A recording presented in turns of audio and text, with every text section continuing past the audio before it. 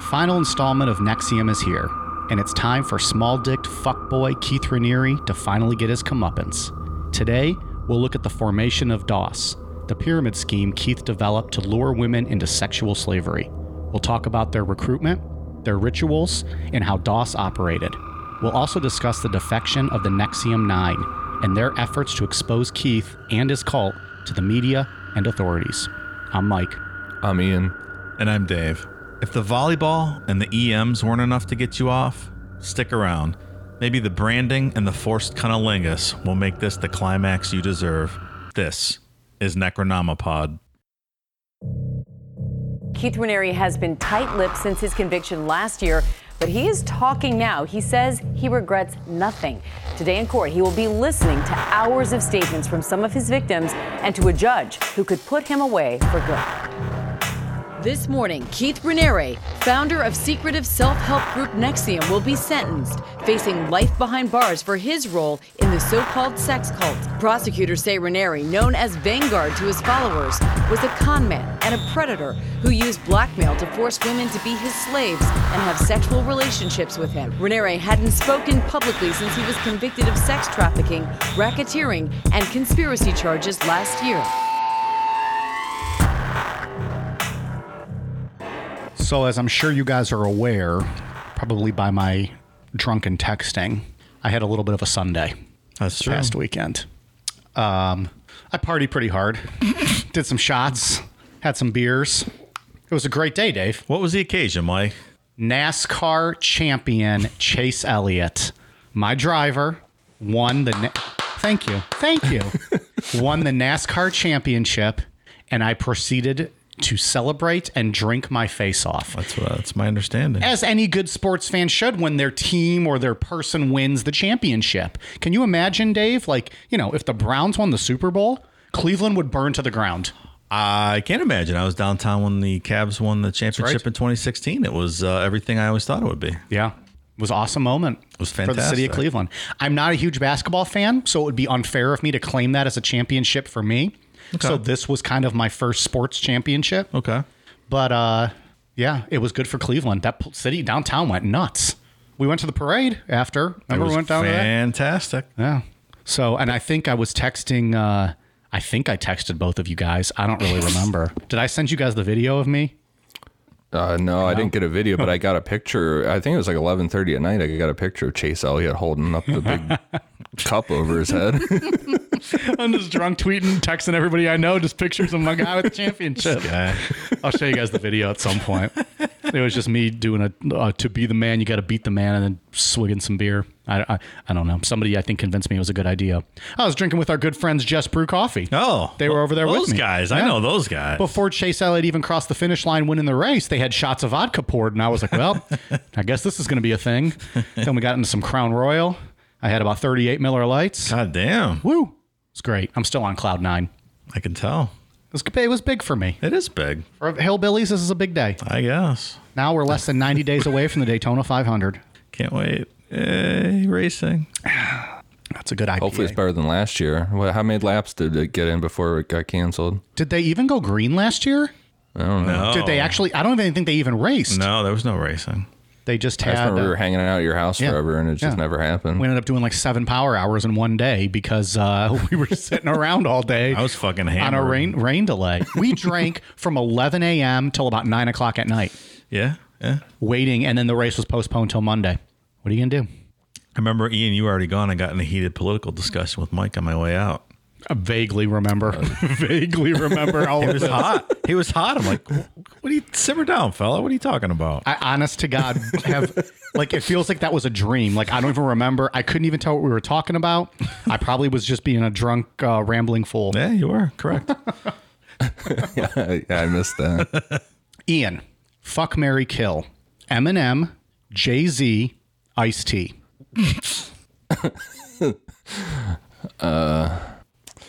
Marry Jay-Z, F Eminem, and kill Ice-T. Wow. It's all you, Dave, unless you want some time. No, I'm thinking. It's a tough one. Yeah, I'm going to kill Eminem. These top two, man. I love the Ice-T going way back with Body Count and all that old stuff. I think it'd be fun to be with Jay-Z, though. I'm going to F Ice-T. I'm also going to marry Jay-Z. And kill Eminem. Did you guys agree on both? No, he killed No, Ice-T. I effed Eminem. Oh, you guys flipped those. I'm killing Jay-Z instantly, hands down. Like, not even a thought. I'm effing Jay-Z hate? I'm effing Eminem, and I'm marrying Ice-T because it's Ice-T. It's fucking cool dude. He is a cool And if dude. you're going to bang one of them, I'm going to bang Eminem. It's the best looking of the bunch. Jay-Z gets a bad rap being ugly. He gets bad He does all the time. Hey, I saw Jay-Z in concert with Beyonce once, and Jay-Z was amazing. Stole the show from his own wife. See? He was fantastic. And he's banging Beyonce. He don't give a fuck what you say about him. Still kill him. Still kill him. I'm pretty sure none of these three give a fuck what we say about them. I was basing mine off looks more. I If just feel had to like I would want to be married to Ice-T. He's just like, did you ever watch that reality show he had with his wife Coco?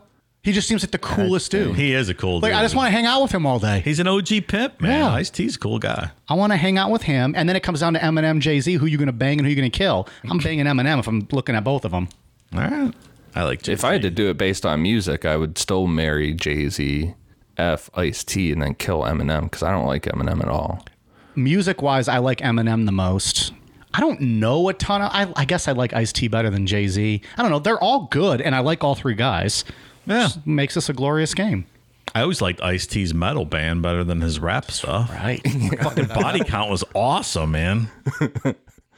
Who was all in that? Was Scott Ian from Anthrax in that? Jeez, that was so long ago. I don't know. They came out with another album last year, 2 years ago. Did they really? It wasn't bad. I mean, it's not great, but it's not bad. Well, Scott Ian, I don't even remember. He got in a I feel lot like of he trouble was for some reason. You think so? Yeah. Remember he had the song "Cop Killer"? Yeah. And everyone, Of course. he took a lot of shit for that. He's from the streets. You were, or he was. Yeah. Oh, Well, also... thought you were acting hard over there. Also me. I mean, I get that sentiment. All right, here's a better one. Dave, F, marry, kill. Shakira, Mariah Carey, Kim Kardashian. I kill Mariah Carey, F Kim Kardashian, and marry Shakira. I'm not a fan of Mariah Carey. What Mariah Carey are we talking about here? Hey, it's your fantasy pally. You pick the best of the three of them. All of them at their peak. Okay. Obviously, that's a Ray J, Kim Kardashian. Well, I was going to say, was that when Kim was Ray J? Because that was her peak in my book. Whatever you consider her peak, you use it. I will go on record and say I agree with Dave. I'm doing the same. Well, Ian would marry Kim because then he could taste Kanye's cock. It's his dream in life. Come on. Just so that he can cheat on Kim with her husband, Kanye. Hold on a second. Hold on. I got to Google something real quick. Please don't tell me you're Googling Shakira. No, I'm not. I want to know if what I'm thinking in my head is valid or not. Hold on, before I make my answer. Who is Mariah Carey and what did she do? She comes out once a year at Christmas and sings that little Christmas song, and then she goes away for 11 months. I'm with Dave. Marry Shakira, F Kim, and kill Mariah. I do like Mariah, though. She's thick. She's hot. They're all kind of thick and hot. Yeah, I'm pretty okay. I got mine. So I would kill Shakira, F Kim Kardashian, and marry Mariah Carey. Really? What the hell were you looking up? Like just like what she looked like back in the day, like the 90s, early 2000s. Wow. Fair enough. So we all agreed we'd bang Kim, and then it's just a switch on the. Oh, yeah. The what else is she good for? Come Who on. you gonna kill? You want to talk to her? I don't know, Dave. She gets people out of prison. All right. That's right. It's like, damn it! Damn it. Now I'm marrying her. Anyways, that's enough fun. Let's get to some shitty stuff. We are on part 3 and closing out our series on NXIVM. So, Ian, what do you got? Where we left off on part 2, in 2006, Keith had started his women's empowerment group called Jeunesse, which was actually extremely misogynistic and designed to break down women. Smallville actress Allison Mack was in attendance at the first Jeunesse meeting, and after being invited by Lauren Salzman to meet Keith, Allison hopped on the Bronfman sisters' private jet to fly out to Albany, New York. And if you watch The Vow, you can see how in awe of Keith Allison was right off the bat. Like, it's ridiculous because she meets him during one of his volleyball games where he's dressed ridiculous. Well, Velcro shoes. I mean, that's a panty dropper. Velcro Ian. Come shoes on. and knee pads and that headband. Like, I'm leaking just thinking about it. Which it's like she's in tears talking to him, like just so in awe of meeting him. Maybe one day people can meet us and they'll be in awe of meeting us. Oh, I'm sure. We're so fucking cool. Right. Well, I don't know. I don't have Velcro shoes though, Dave. Do I need to get some? Yeah, you should. Wear those to like our first live show. Absolutely. And I'll wear knee pads over my jeans just because that's what women want, apparently. I would absolutely do that. Allison was continued to be showered with all this attention by Keith's inner circle, and she ended up just staying in Albany, New York for weeks. She just never left. I guess that says something if she lived in LA or New York and she's going to hang out there instead. Yeah, Albany's not exactly the media center of the country. After news of everything with NXIVM would break years later, this didn't come to a surprise to some of the people that were closest with Allison before she joined. According to friends, Allison was an extremely impressionable young woman who was constantly in search of something that was missing in her life. So she made up for an easy person to be preyed on by something like this. Pretty stereotypical of anyone who joins a cult, right? Like looking for something meaningful, looking for something to... That makes sense. He seems to know how to pick people. Everything wasn't dark in NXIVM like Jeunesse. They also held annual retreats called V Week, which stood for Vanguard Week. And eventually it turned into a 10-day celebration for Keith's birthday. NXIVM members from all over the world would travel to the retreat, which was held on a compound in Clifton Park, New York. Mark Vicente, the director behind the award-winning documentary What the Bleep Do We Know, who was a longtime member and eventually high-profile defector, said V Week was like an adult summer camp. You used to host V Weeks at college, didn't you, Mike? Where all the freshman virgins would line up outside your door and all fight for the honor of having you take their virginity. Well, no, they would all get it, but then it would be like the best would be the V Week Queen. And she would present it with like a crown and like roses. And like it was like a pageant. I didn't know you selected a queen. The V Week Queen. Like she would like be like the best of the bunch. Like you are officially. That's amazing. You put that on your resume, you're sold for life. Like you're good to go. Good to any job you want. You were a queen maker. You were V Week Queen. That people know what it is. In circles, they know. Certain circles, they know. V Week Queen, yeah. All four of them that showed up at my door.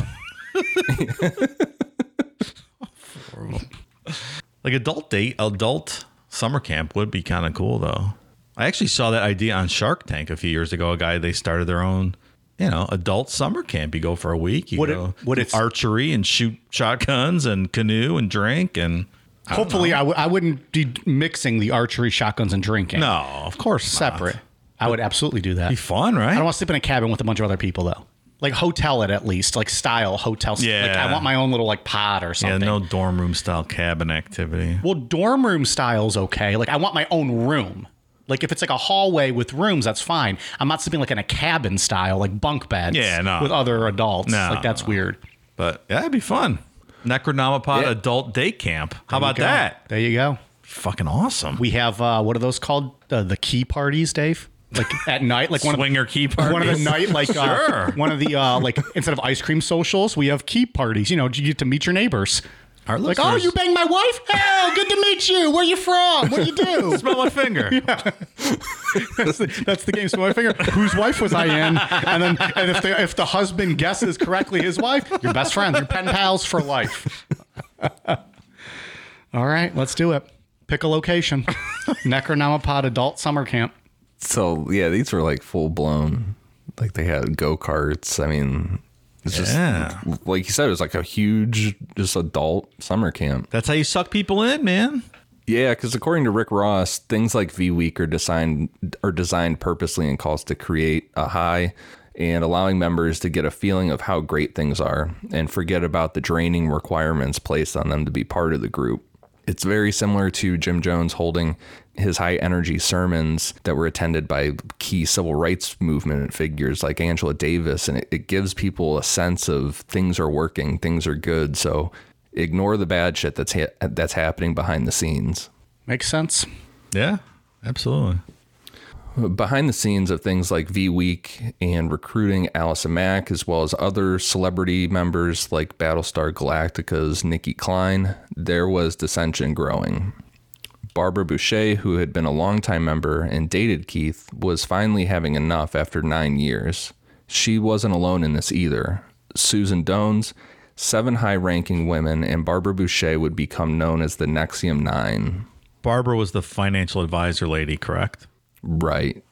She ended up managing the Bronfman sisters' money. And then a couple years prior to her doing that, Keith had blown close to $1 million of her money in the commodities market. Barbara Boucher was also the football player, right? Who loved water. Oh, that's Bobby Boucher. Sorry. I was like, what? Oops. Sorry.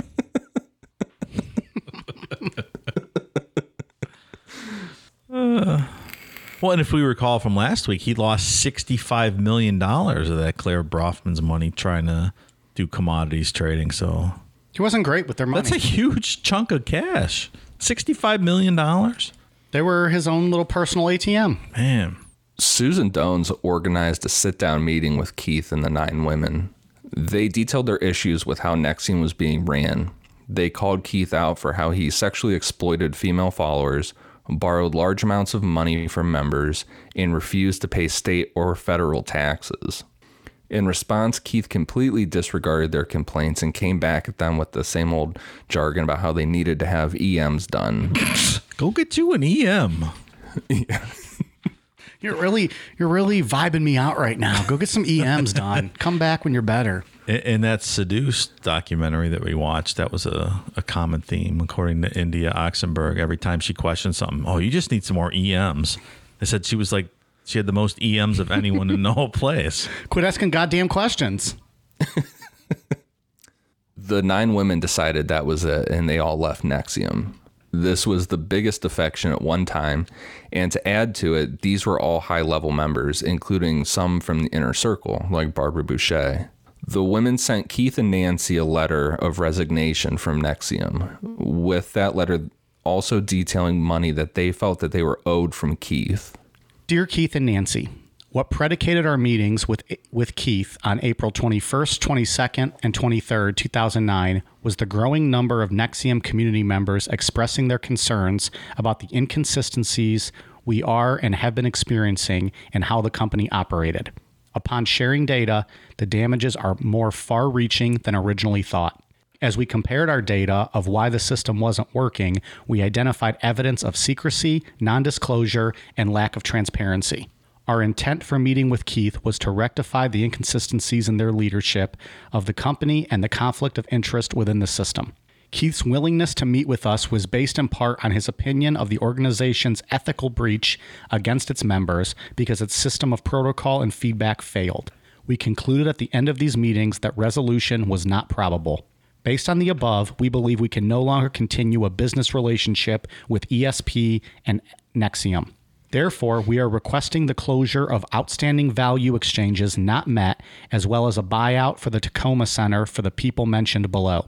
We are requesting a response to this letter by 11:59 p.m. Saturday, April 25th, 2009. We are requesting a written, signed, notarized contract agreeing to the below amounts by 11:59 p.m. on Sunday, April 26th, 2009. We are requesting a cashier's check for the total amount due of $2,088,000 by Thursday, April 30th, 2009. If these requests are not met, we will move forward by contacting the press. The below financials are only provided to you, but the above letter has been sent to the executive board. Sincerely, Barbara Boucher, Susan Dones, Kim Woolhouse, Angela Yusi, Ellen Gibson, Nina Cowell, Jan Heim, Sheila Coate, and Kathy Ether, the NXIVM 9. Well, all right. I might have mispronounced some of those names. I apologize. That's coming from me, not from Ian's research or Dave. That's my being drunk. If you're one of our patrons, you probably know that I mispronounce names. So I tried to do a little research into this, and I really couldn't find anything. But I'm curious who was on the board and what was the whole corporate structure, as far as ownership of all these companies they have. I think that's an interesting part of this story, but it's hard to find anything. 2 people I know for sure that were on the board was Claire Bronfman and Mark Vicente, the guy that did the What the Bleep Do You Know, or Do We Know documentary. I believe there was a third maybe it was Nancy Salzman. That makes sense. But I know for sure it was Mark Vicente and Claire Bronfman. Keith, like we said, he created NXIVM. We talked about that last week. His name was never on any of this stuff to hide himself from taxes and things like that. Smart. Yeah. Fun fact, Marco Vicente, his brother, Andre Chikatilo. They got a restaurant down in Vancouver. It's the best. Mwah. I feel like that was slightly getting to Borat. It was. That's why I cut it off at the end. I started trailing into my Kazakhstani Came accent. out of nowhere. That was awesome. Isn't nice. That's supposed to be Italian. Sorry. It all blurs at some point. It's all the same. I like it, you peoples. There's a shit in the bowl. Isn't nice. It's all the same. Mafia Mike is actually Kazakhstani. That's right. The day after sending the letter, the group got together again at Barbara's house. While they were meeting, they were all served with a letter that claimed their demand for funds owed to the amount of extortion, and that NXIVM was going to seek to have them prosecuted for that crime. Of course. Go after them because, Keith's innocent, obviously. Which we've seen him do in the past. How dare they? They had to have known that was coming, I would assume. Yeah, of course. Barbara decided that she needed to immediately hire an attorney to protect her from what would turn into prolonged litigation with NXIVM and Claire and Sarah Bronfman. Susan Dones also offered to retain a lawyer for herself and the 7 other women. Extortion charges brought by NXIVM failed to stick, but years of litigation funded by specifically Claire Bronfman would happen just like they did to Tony Natale.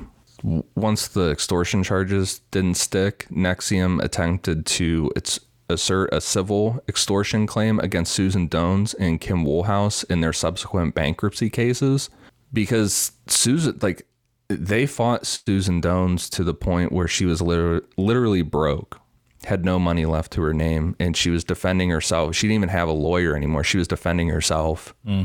And she ultimately, she would end up beating NXIVM in court, defending herself. But yeah, completely drained this woman of money. Which is, I'm sure that was his plan, right? Like, let's just beat these people into submission. We'll make up these charges, but we have enough money to keep going through the court system. They don't. So, we'll just break them.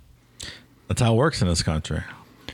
The way that Susan Dones ended up getting finally like a game of chess and finally called them on their shit was she got a judge to request that NXIVM's financial records be admitted as evidence in part of the case, and they refused to turn over any of those financial records, so the civil case was thrown out. So. There you go. So did any of this group ever get any money recovered? Doesn't sound like it. No, not that I know of. I guess if you're declaring bankruptcy, you never got a check from old Keith. Probably not. Mike, by the way, did any Keiths come over and beat your ass this week for your pejorative? I mean, the name sucks. No, not Sorry. one, didn't even get one negative comment about my thoughts on the name Keith. All right. Yeah. Actually, like I said last week, just had people send me clips for that Family Guy clip where Peter thinks the worst name in America is Keith. So a lot of good Keiths out there in this country. I just want to apologize for Mike's casting aspersions on your name. There probably are some good people named Keith. It's unfortunate that you just never found one, right? It's unfortunate that their name is Keith, and you got to be tied to this fucking jackass. This defection was a major loss of control for Keith, and he lost it when he started to lose control of a young woman that he had been sexually abusing since she was 16, named Daniela Flores. In 2009, Daniela had been a member of NXIVM for 10 years after being brought in by her parents. She was from Mexico, and she was brought in to Albany, New York. She was not here legally. And that detail will be pointed out later on when we get to trial things. Keith immediately started a sexual relationship with Daniela and her sisters, Mariana and Camila. How old and the were other they? thing to note, they're all teens. So he's raping all 3 of these girls. Right. And also, side note on this, These are all aliases, like witness protection. Those are not real Right. names. Yeah. Gotcha. At one point, Keith had gotten all 3 of the sisters pregnant and made them get abortions. Oh, a nice guy. This fucking Keith guy is, huh? Christ. After years of this treatment, Daniela started to have enough and developed feelings for another NXIVM member named Ben Myers. And when Keith found out about this, he freaked out. Other women Keith was sleeping with, including Nancy Salzman, encouraged Daniela to apologize to Keith, but he decided that wasn't enough. Keith locked Daniela in a small room as punishment and would keep her there for 2 years. That was the craziest part of all these documentaries I saw, this locking this girl in a room for 2 years. And that everyone just was like okay with it. Yeah, right. Nobody had a problem with this. It's unbelievable. Fucking parents didn't have a problem with this. She's a kid. Daniela was only allowed a mattress, a pen, and paper. Her parents, who were complete believers in Keith, brought her food, but refused to speak to her as per orders from Keith. Danielle wrote daily letters to Keith for 2 years apologizing and begging him to be let out, but it would come out later that he never read any of them. Insanity. Yeah. Each part of this, like, I've hated this guy more and more. It's what a piece of shit. I feel like I hate this guy more than any other cult person. I don't know why. I don't fancy myself a tough person, mostly because I just use the word fancy myself, a tough Hey, you're a person. fancy boy. You're not a tough guy. I would fancy boy. I would beat the shit out of Keith Raniere. I'm sure you would. He can wear his knee pads, his Velcro shoes. Like, I'm not a tough guy. Most people would beat the shit out of me. Most men or women would beat the shit out of me. I would take this guy. Motherfucker. I agree. Come at me, Keith. It's next celebrity boxing. Fucking cult leader versus podcast superstar. I would pay to watch that. Yeah. Well, you're going to be one of my corner men. Oh, well, sure. You're going to have to cut me when I got like that big. Caught me, Dave. Caught me. Yeah. And then Ian's gonna be the guy rubbing ice on me, telling me what to do. Like, dude, you gotta start ducking low, cutting him with the right. Duck low, cut him with the right. I'm like, what the fuck you talking about, man? I'm gonna go beat this guy with his own knee pad. The guy's like 5'4", right? You could take him. He just, yeah, like, I don't know. Plus just the rage I have for what this piece of shit did. Like, let's go, motherfucker. I'll fucking 300 kick his ass out of the ring. This is Sparta! And I'll fucking kick him right in the chest. And he just goes flying out of the ring. It won't even be a kickboxing fight, but I'll make it. Well, I'll get DQ'd just for beating him, kicking him and beating him down. I'll take the L just for the ass whooping that I give him. Give him a wedgie even. Probably he's probably had enough wedgies. Hang him from the ring post, like outside by his trunks. So he's hanging there like, hey, let me down. Let me down. Settle down there, fucking small sweater, pal. At the same time Keith was doing this to Daniela, somewhere in between 2009 and 2010, he started a sexual relationship with Allison Mack. Allison started showing all the signs of women that Keith had relationships with. She was sickly and dropping massive amounts of weight. Keith was attracted to borderline anorexic women and would manipulate them into unhealthy weight loss. Former NXIVM members have gone on record saying that you could always tell when someone was in an active sexual relationship with Keith because they looked, quote, scary skinny. They also said that the girls looked like they had bobbleheads. That was another thing that I read a lot of comments. Like they were so skinny that their heads looked oversized. So not only was he just a scrawny, short, like little dweeby piece of shit, he body shamed these women into losing all this weight, an unhealthy amount of weight, to fit what he thought they should look like. Awful. Yeah. For the record, girls, if you want to eat a cheeseburger, eat a fucking cheeseburger. I live by the motto that thick thighs save lives. So go ahead and do it. Plump up, look good, look healthy, and don't let fucking people like this, make you feel bad. Fuck this guy. Hell yeah, I applaud that, Mike. Yeah. He's a piece of shit. Also, I stand by that. Thick thighs save lives. They really do.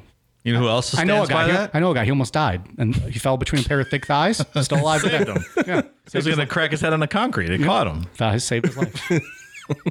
I don't know. That just pisses me off. Like, how do you do that to someone? How does this piece of shit feel entitled to body shame anybody? It's true. This guy's a nothing. He's a 5 foot, what did we say? 4? Like nothing. Velcro shoe wearing motherfucker. Yeah. Really, dude? Oh, that annoys me. Body shaming in general annoys me, but. Yeah. And also, Allison Mack was like 27 at this time. He had no business, like, having Allison Mack, right? No, she was a good looking girl. She was famous. Like, what the fuck? She was, yeah. But like, I don't know. He preyed on her mental weakness, I guess, like that needing something more. Yeah. And apparently knew what to say because we've talked about it every episode. He knew how to get these women into him. Just goes to show you, right? And then he gets them all fucking, like we said, sickly, scrawny, looking like bobbleheads. Which is not attractive. It's not attractive and it's not healthy. Go get you that double cheeseburger from McDonald's. I'll pay for it. I'll even pay for it. Don't send me all your bills. I can't pay for all that, but Mike's buying a round for America. I support Cheeseburger you. on him. yeah. Nice. I want to start a new campaign, anti-body shaming Necronomicon. Just pictures of people eating cheeseburgers all across the country. And their big booties. Yeah. Yeah. Men and women. Show us your big booties. It's the anti-Keith Raniere movement. Absolutely. We celebrate all body shapes and sizes. Goddamn right we do. I want to be clear. Every body shape and size is welcome in our cult that we're starting slowly by manipulating each of you every week when you listen to our voices. We won't make you starve. We want you at any height, weight, physical appearance that you want. You do you. You do you, and then we'll do you in our cult. And then you'll make us a ham sandwich and go clean up. And you know what? We'll even share the ham sandwich with them after they make it because we want them to eat. Anyways, all right. I digress. That paragraph got me hot. I got all fired up. So when Smallville came to an end after 10 seasons, Allison devoted herself to Keith even further and bought a house in Albany, New York, and committed herself full-time to NXIVM. Crazy. Have you ever seen Smallville? I have not. I know of the show. I mean, it's like a Superman, right? It was like the CW show or something like that, like on one of the CW I don't network. know. I've never seen it. Yeah. I didn't even know who this girl was. I don't like Superman, so Wow. that's the worst Shots superhero. fired. Damn. Fucking Cleveland, dude. Seriously? Wow. This guy, Steelers fan, and he hates Superman. Well, yeah. It's well known Ian hates the city of Cleveland. Cleveland tells you to go fuck yourself today, my friend. I knew of the show Smallville, and I knew of the name Allison Mack, but I don't know. Like, I never really watched it, and I don't even know if I could point Allison Mack out of like a lineup of people. Yeah. So not super famous. I mean, famous enough though, right? You're on a weekly show. I guess. Not to me. Yeah. I'm sure there's comic book nerds out there that love that show, like, right? Like the Superman fans. I don't know. Jerry Seinfeld would have watched Smallville, right? So? He was a huge Superman fan. He was. Any hoodles. Wanting to distance from the cult allegations in the press, NXIVM members sought the endorsement of the Dalai Lama, spending $2 million on the project. This is also going on in 2009. So 2009 is a big year for Keith as far as trying to keep control and the public image and everything. On May 6, 2009, the Dalai Lama traveled to Albany to give a talk. During the event, he presented Keith with a white scarf on stage. The Dalai Lama additionally wrote the foreword to the book, The Sphinx and the Thelexpia, which Keith co-authored in 2009. So, and this was a huge event. I mean, like all the press in Albany was, of course, they're all over this. The Dalai Lama's come in there. Yeah, Dalai Lama's a big deal. It's a big thing. Yeah, and then he's there presenting the white scarf on Keith, giving Keith an endorsement in front of the media and stuff.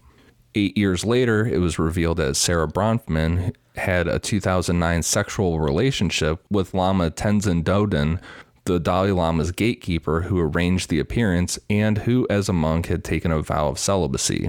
Amid accusations of corruption, Donden was replaced. So, A2 Dalai Lama. When you can buy the Dalai Lama, we're all doomed. It's very disappointing. well, I watched Well, but that. was the Dalai- They show the vow, like they have it in the vow. They have all this, like, because that Mark Vicente guy filmed everything for Keith. So they had all the footage of going to see the Dalai Lama and then the Dalai Lama coming back here and all this stuff. And I'm sitting there watching it and I'm thinking and saying, I'm like, they're buying this somehow. There is no fucking way the Dalai Lama is all about Keith Raniere. Like there's some type of corruption going on here. Either they're giving him money or something is happening. All I can hope They is the spent $2 million on it and banged his advisor. I just hope the Dalai Lama put that $2 million to good use in the world. Then I would feel a little better. We'll never know. No, probably not. Even though he had this was a huge win for him as far as, public image is concerned. 2010 brought a second wave of media attacks against Keith and NXIVM. In November of 2010, Vanity Fair published an article titled "The Heiresses and the Cult." The article detailed the cult aspects of NXIVM, but it also focused on the fact that by 2010, Keith had spent $150 million of the Bronfman sisters' money. Is that all? The New York Post also ran an article reporting on the NXIVM 9 and the subtle threats Keith had made that he had people killed before. On recorded video that was never intended for the public between Barbara Boucher and Keith, the conversation goes as quote. All right, so for this, I'm going to do Keith and Dave will do Barbara just so we can differentiate who's saying what. You don't have the experience of leadership. You don't have the experience of preserving people's lives with what you say. And the truth of the matter is... Well, in a way, neither do you. Yes, I do. No, you don't. Because the only company before this was Consumer Byline, and that, in my understanding, fell apart within a few years. Or was on the downfall after a couple years when you got sued or whatever it was.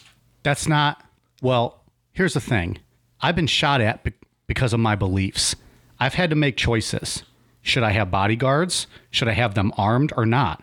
I've had people killed because of my beliefs and their beliefs. That's a bold statement.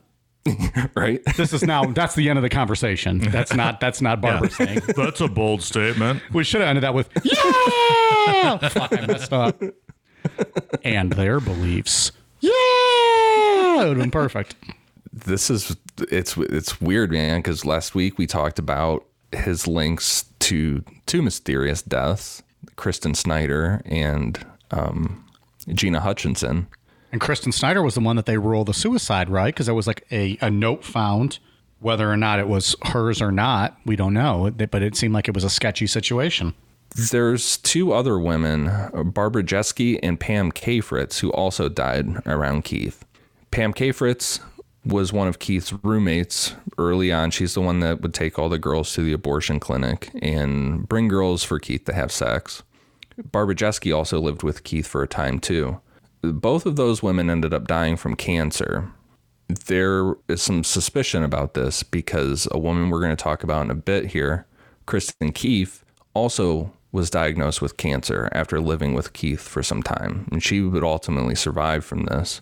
So a forensic scientist named Jason Kowalski got a hold of hair samples from Barbara Jeske and Pam Kafritz, and his report says that they tested for high levels of heavy metal, which was consistent with rat poison. No shit. Arsenic. Yep. The suspicion is out there, and I'm not sure if it's actually being investigated by law enforcement. I would assume it would be at this point, but that Keith was slowly poisoning some of these women. Wow. Which is very believable, unfortunately. Very believable. He was done with them and right. Plausible way to get rid of them, right? Unfortunately, yeah. Fuck. In 2011, Tony Natalia filed a lawsuit against Keith for the years of him raping her when she didn't want to have sex. And in 2012, the Times New Union reported on the statutory rape that Keith had been committing for years with underage members. Keith convinced his members that these were all coordinated attacks from non-believers, and because the statute of limitations had expired on the statutory rape crimes, police were unable to bring charges against Keith. And this just bolstered, like, reading people that were in the group, close to Keith at this time, like, this just, inflated his ego and made the claims real to everybody else. Like, yeah, these are coordinated attacks, because if he was committing crimes, police would arrest him, was kind of how people were thinking. Sure. Statute of limitations stuff is wild, isn't it? Yeah, it's not always the best. I mean, I get the point, but it's sometimes, well, I don't know. There'll be a whole bonus episode one day. Statute of limitations. Yeah, I think it's interesting. I don't disagree. This constant juggle of setbacks and regaining control would continue for Keith, and in 2014, he suffered another major defection. Kristen Keefe, who was one of Keith's 3 roommates back when this all started, had become pregnant years earlier. Instead of making her get an abortion, Keith allowed her to keep the baby. Since Keith was claiming this whole time in public to be celibate, the paternity of his son was hidden from everyone. Why not just make it a sex cult at this point, What's the celibate lie? Like, what is it gaining you? I guess to bring in the more general public to make all that money and then just have sex with the closest people. Hide the fact you're banging every. But you have Claire there with $1 billion. You've already blown $150 million. I mean, just maybe don't blow all that money, and you don't need people with money to come in. Yeah. Or just run away with Claire and just live your life with her and the $150 billion or the $1 billion. And have sex with whoever you want. Yeah. And then, but like not have a cult. Like just go live your life. Weird. Kristen fled in 2014 and wrote in an email that she feared for her son's safety because Keith was experimenting on the boy. It isn't clear as to what the experimenting was, but it could be in reference to a child care group that Keith created shortly after the boy was born. This group was called the Rainbow Cultural Gardens. A year before Kristen defected, a woman going under the alias Inez sent a letter to an investigative journalist that she wanted out of NXIVM and was beginning to suspect that the children's program was being used to groom children for sexual purposes. Inez claimed that Keith said he wanted to use the program to teach children that sex was a good thing and should be practiced openly. We're getting into children of God territory now. Right? Dangerously close.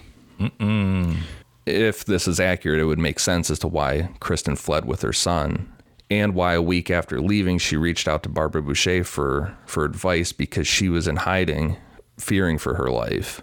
Kristen claimed that she was well aware of things Keith was capable of and detailed a plan Keith came up with to imprison Barbara, Tony Natale, and Susan Dones. Allegedly, Keith had bribed a Mexican judge to issue an indictment against the three women. From there, the three would be lured down to Mexico, and once they were there, they would be imprisoned. I couldn't fathom being this big of a piece of shit. This guy is 100% prick all around. That's putting it nicely, I almost think. And like we talked about last week, he's completely capable of this because he had the son of the Mexican president. Right. Or the daughter of a daughter of an ex-Mexican president and the son of the current Mexican president. I forgot all about that. So he absolutely had the connections in Mexico. Yeah, 100%. To pretty much, he could do whatever he wanted. And I know from watching Netflix Narcos series how corrupt the hierarchy of the government in Mexico is. I haven't watched that yet. It's so good. It's Jason Bateman, right? No, that's Ozark. Oh, Ozark's what I'm thinking. This is Narcos. Aren't they both drug shows? Yeah, first it was about Pablo Escobar and the cocaine trade out of Colombia. Gotcha. Then it switched to the Mexican cartels. Yep. It's really good. I have not seen that either. Ozark or Narcos, what should I watch? Spoiler alert, I'm going to finish watching The West Wing and I'm going to rewatch Veep. So we're talking 6 months down the line here. Go with Ozark. Yeah. I do like Jason Bateman. Yeah, it's great. And everything's better than Arrested Development, right? So I don't love it. I don't love it. None of us do. Ian does. No, I thought that's one of my favorite shows. He loves it. Oh, I don't know why I always thought the three of us all just were like, nah, it's not that great. Nope. I've watched it over again multiple times. Kind of like The Office for me. I know there's people out there that love it, and you know, who am I to shit on it? It just was not for me. I got like 10 or 12 episodes in, and I was like, I'm bored. Anyways, I do love Jason Bateman though. Yeah, I wanted to love it. I don't know. Yeah, I really did. I wanted to love. Maybe that was the problem. I wanted to love it too much. Yeah. I'll give it another try maybe one day. Kristen Keith defecting was the last straw for Keith as far as control was concerned. And it seemed like this was the push he needed to implement, in my opinion, what he wanted this whole time. And kind of what you said, Dave, is like, why didn't he just create this sex cult? And I think this was the push that pushed him to like, that's what he really wanted this whole time. A sex cult. I mean, right. Why not? I mean, but he could have had it earlier, no? He seems to be banging everyone already. Right. So, like, why not just make it an official thing? Right. I don't know. That's weird. But he's a weird guy. He is a weird guy. In 2015, Keith started another sub-organization under NXIVM called DOS, which stood for Latin Dominus Obsequious Sororium, that loosely translates to master over slave. Keith designed DOS to be a pyramid scheme, just like Consumer's Byline, but DOS would be for sexual slavery. These guys love their pyramid schemes, don't they? And if you look at how DOS was set up, it is literally just a straight up pyramid scheme of women. Yeah. Do you think it's just like to kind of dilute like where the power comes from then? like if you have so many branches going out so far and so many people involved and someone answers always to someone else, maybe you almost feel like it hides you a little bit. Yeah, absolutely. To hide his involvement in this. I think that was it. Sure. But in the end, it's like, again, the episode of The Office where Michael tells all those lies and then they all pinpoint back to him. So it's like, in the end, you're like, motherfucker, they're going to figure it out. All roads lead back. And there's our weekly Office reference. Typically, Keith would have Pam Kafritz, who we've talked about, find him women and then take them to get abortions. But at this time, Pam was dying of cancer, so Keith turned to Allison Mack. Allison would be one of Keith's first-line slaves, including Lauren Salzman, Daniela Padilla, Nikki Klein, Loretta Garza, Rosa Junco, Monica Duran, and Camila, which that's the alias we talked about earlier. Was one of the sisters. She's the sister of the girl that was locked in in that small room. Gotcha. Unbelievable. So she's in witness protection now. Correct. These women would refer to Keith as their master. He pitched this to them that being enslaved by him would help them become masters of their own lives. Once this control was accomplished, Keith would set them out to get their own slaves. Each of these women were to recruit women into DOS to serve as their slaves. The second line slaves were not told that DOS had anything to do with Keith. None of them knew that he was at the top of this pyramid. They joined under the false claim that DOS was a secret women's sorority within NXIVM. Did all the first line slaves know about all the other first line slaves, or did they think they were the only one? Ooh, good question. No, they all knew about each other. Okay.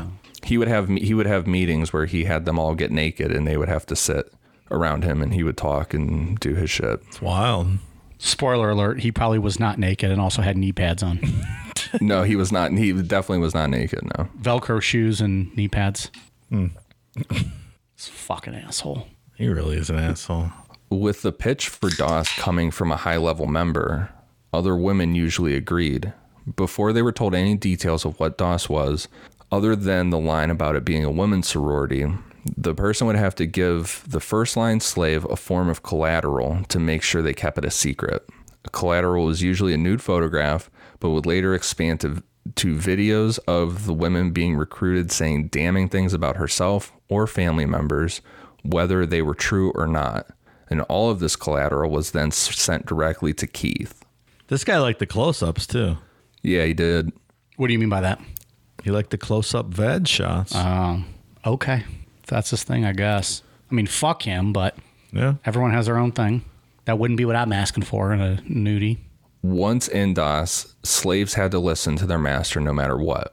Part of proving this commitment and grooming a slave was readiness drills. This meant that slaves had to respond to a text from their masters within 1 minute, no matter what time it was. If they failed to do this, they were punished. It's so silly, all of this. And Ian, we watched the Seduced documentary, and it was crazy. Like all hours of the night, every day, constantly, just nonsense with text replies and all kinds of just silliness. It had to be exhausting for these girls. And I know, like, I think it was India Oxenberg on Seduced, or maybe it was someone in The Vow said it, but that they felt like, even though they were going along with this, they still felt uncomfortable calling like Allison Mack master and stuff. Mm-hmm. So they would just start abbreviating it and saying M. Right. And they showed like the text threads and it would say like, you know, the readiness thing, whatever. And then there would just be like a flood of M's coming in, like people reporting in. It's weird. Yeah. Punishment came in different forms, from forced to take cold showers or stand barefoot in the snow to physical beatings. According to court documents, at times Keith would call his first-line slaves, like someone like Allison or Laura Salzman, during beatings and instruct them how to do it to make it hurt worse.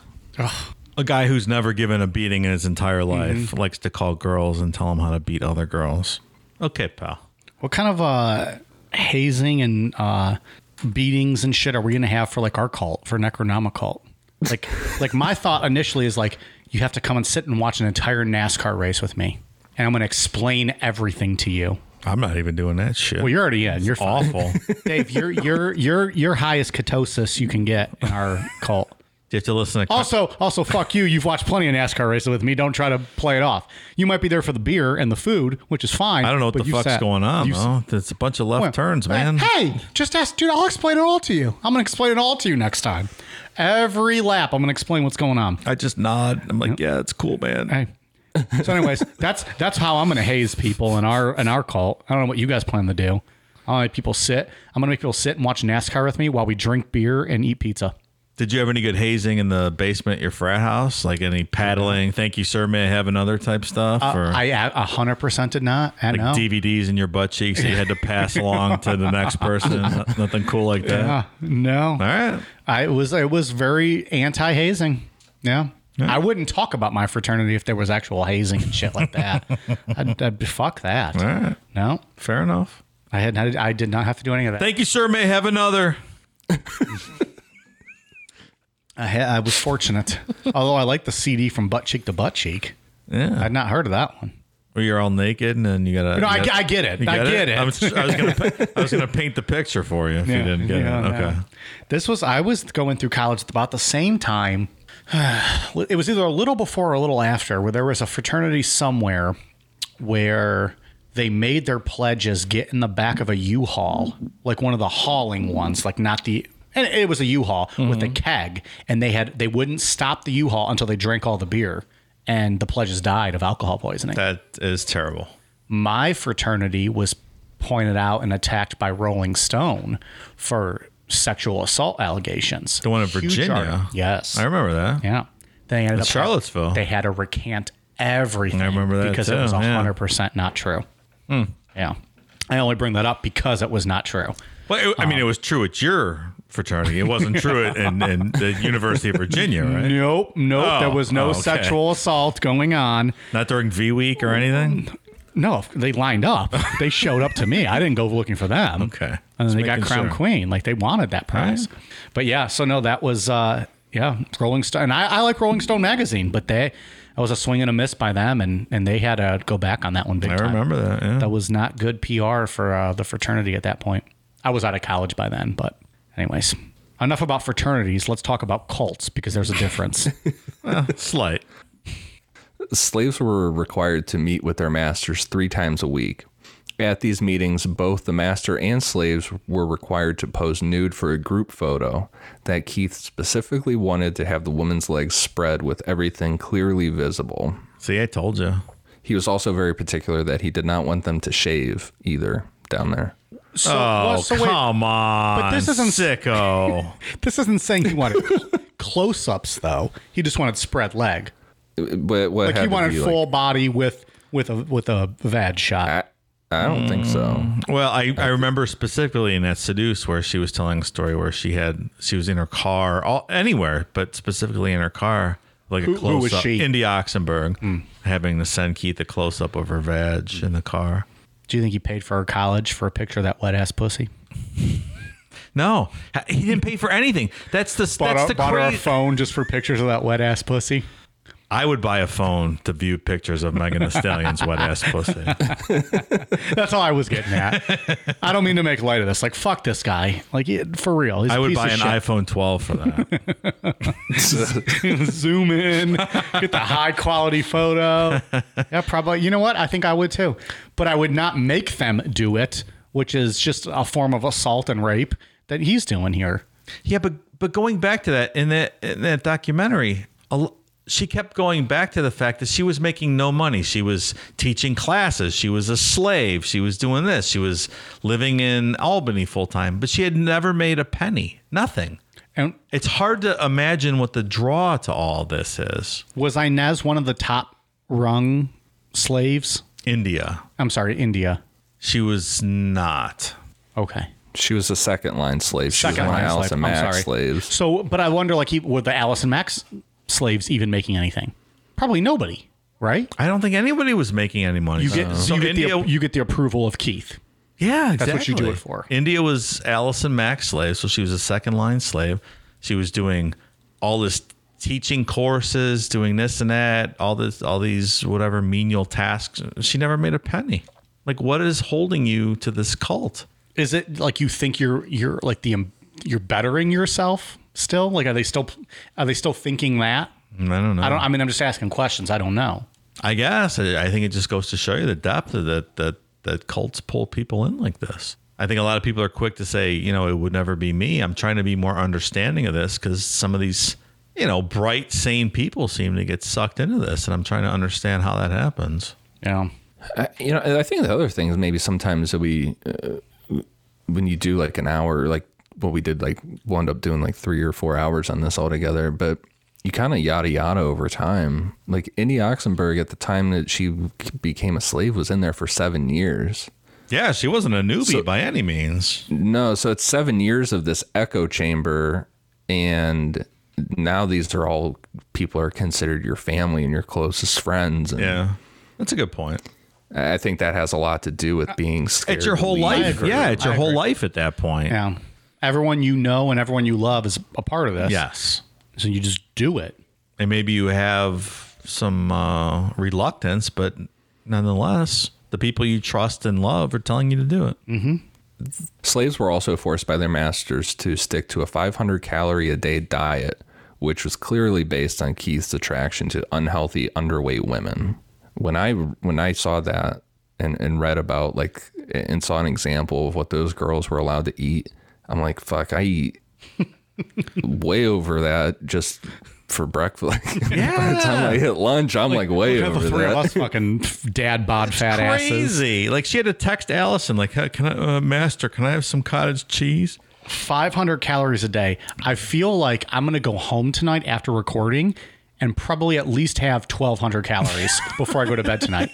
Like I legit have 2 McDoubles from McDonald's waiting at home for me. Oh, I'm sure you do. I don't know what the calorie count on that is because I don't give a fuck, and I'm not answering to Keith fucking small dick asshole. But like 500 calories a day. God damn it. Well, you can look at pictures of Allison Mack from back in those times, and I mean, her arms are, you know, as big as my middle finger. She's tiny. She looks terrible. Such a successful woman too. Like, Yeah, right. like a powerful, successful woman. It's so sad. I mean, we got a pumpkin roll from the store, right? The other day. Oh, I love and I pumpkin rolls. I love the start of that sentence. Like, yeah, we got a pumpkin roll. It was like a pause. It was like, I looked at it. I looked at the thing and it said one piece was 320 calories. I ate that whole thing in a day and a half. So, how many- I mean, How many pieces? 5. well, Dave, it's one piece if you do like a candy bar. So technically, he ate it as one piece. If I cut it in half, it's only 600 calories, right? And that wasn't breakfast, lunch, or dinner. That was just me snacking on stuff. So I couldn't even imagine 500 calories a day. That's ridiculous. If it's like Christian Bale eating a can of tuna and an apple to get ready for the role in The Machinist. But at least Christian Bale wasn't necessarily forced to do it. He chose to do Yeah, that. but I'm just, it can't be easy. For the record, pumpkin rolls, fucking phenomenal. I like pumpkin rolls So too. good. Yeah. So good. And finally, all slaves had to remain celibate. This was pitched to them by their masters as helping to empower them as women, but really it was Keith at the top making sure that no one else touched these women. Ridiculous. As things went along, Keith issued an assignment to his first line slaves. They were to order the second line slaves to sexually seduce him. The second line slaves were required to send a nude picture to Keith, and then an in-person meeting was scheduled where the slave would be required to be fully undressed and wait for Keith to come in the room. Once there, Keith would take a photo of the woman and then engage in sexual activity with them. In most cases, he would just perform oral sex on them and then leave. Do you think he just got off on the photographs? Because it seems like all of this is based on like photographs, like group photographs and some of your vag up close. And I don't know, it just seems to me like he just rather like go beat off to photographs of these women than actually like fuck them. It is kind of weird. Ian, in that Seduce, didn't she say she had to go in this room, lay down nude, and he just came in and started performing oral on her? Didn't she say at one point she looked down on him to see if he was erect and he was not? Yeah. Do you remember that? Yeah. It's just a weird, like one of those guys. I that- wonder if it's just all about the power and like the sadisticness of hurting people. That's what I mean. Like the power. So now like you go back to your room and now you have this photo of this chick And then that's what gets him off. Yeah. Like, you know, It's a really weird thing. just like the weird, yeah. But I mean, clearly he gets off in the power. Like, that's what this whole thing's about. Yeah. Yeah. It's just the fact that he can walk in and do that Yeah. without any resistance or any questions or having to say anything or, you know, I don't know. You know what it is. He's a fucking cheater. He gets that up close picture ahead of time. Now he knows where to go to find the fucking clip. This fucking guy is putting together his own treasure map, so he knows exactly what to do. All right. Okay. Fuck you, Keith. Fuck you. He's making you look bad, Mike. See? This guy's wearing Velcro shoes and knee pads, yet he knows honed in on the clip. Because he knows. Because I know in all women, like, it's all over the place. You don't know. It could be left, could be right, up, down. Could be in their butt cheeks, on their thighs, belly button. Some women might not even have They one. might not have them. Most, I think don't. It's like 15% from what I've read in medical journals. But this guy now has a picture. He can scout out ahead of time. He's fucking running a playbook like he's John Madden over here. So he walks right in, boom, on his knees. He knows where to go. Oh, all of a sudden, he's a cunnilingus expert. Fuck that guy. That's dishonor. You need to go in the dark environment and explore for yourself. Fair enough. I'm an explorer. I'm not a cult leader. Sorry. All right, Ian, save me. Just keep talking, please. The final test of commitment to Keith came in the form of physical branding. This would be done using a cauterizing pen by a doctor and longtime NXIVM member, Danielle Roberts. Like we said earlier, Keith always maintained that he had no knowledge of DOS, and this was the same for the branding. It has been reported that the branding was Allison Mack's idea, but regardless of who thought of the idea first, Keith and Allison recorded themselves talking about the plans to brand the second line slaves, because at the time of this recording, Allison and the other first line slaves had already been branded. Here's that recording. Keith and Allison, what's the date? The 10th. No, the 9th. January 9th, 6:59 a.m. talking about branding on the wall. So, I think doing the actual brand in an orderly fashion, each of the 7 strokes having a certain ritualization, maybe each of the strokes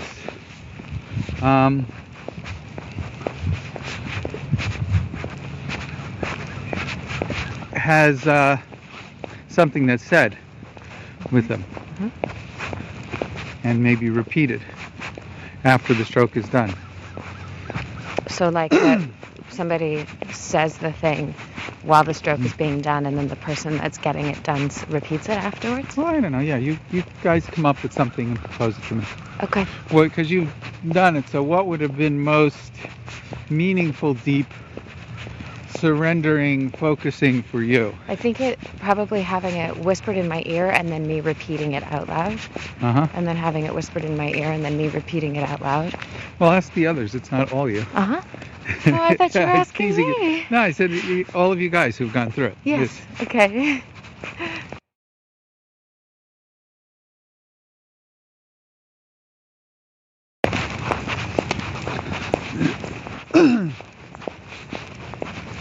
The other thing is, you guys did it and you weren't completely nude because you had a outsider and a guy doing it or whatever. Do you think the person who's being branded should be completely nude and sort of held to the table like a sort of almost like a sacrifice? I don't know if that's a feeling of submission, you know? So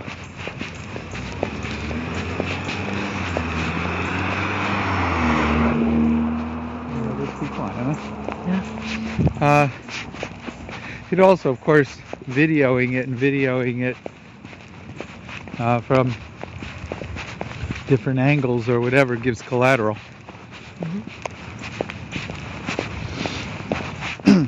So probably it should be a more vulnerable position type of a thing. Back legs slightly for legs spread straight, like feet being held to the side of the table, hands probably above the head being held, almost like tied down, like a sacrificial whatever.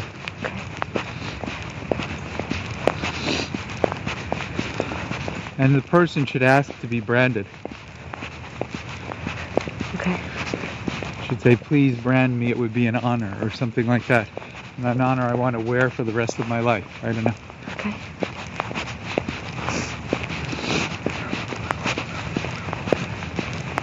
And they should probably say that before they're held down, so it doesn't seem like they're being coerced. Okay.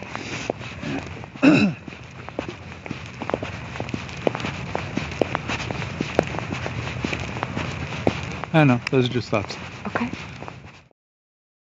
I want to punch him even more. Also, were they fucking running a marathon while they were recording that? Yeah, his pants are swishing like George in that Seinfeld episode.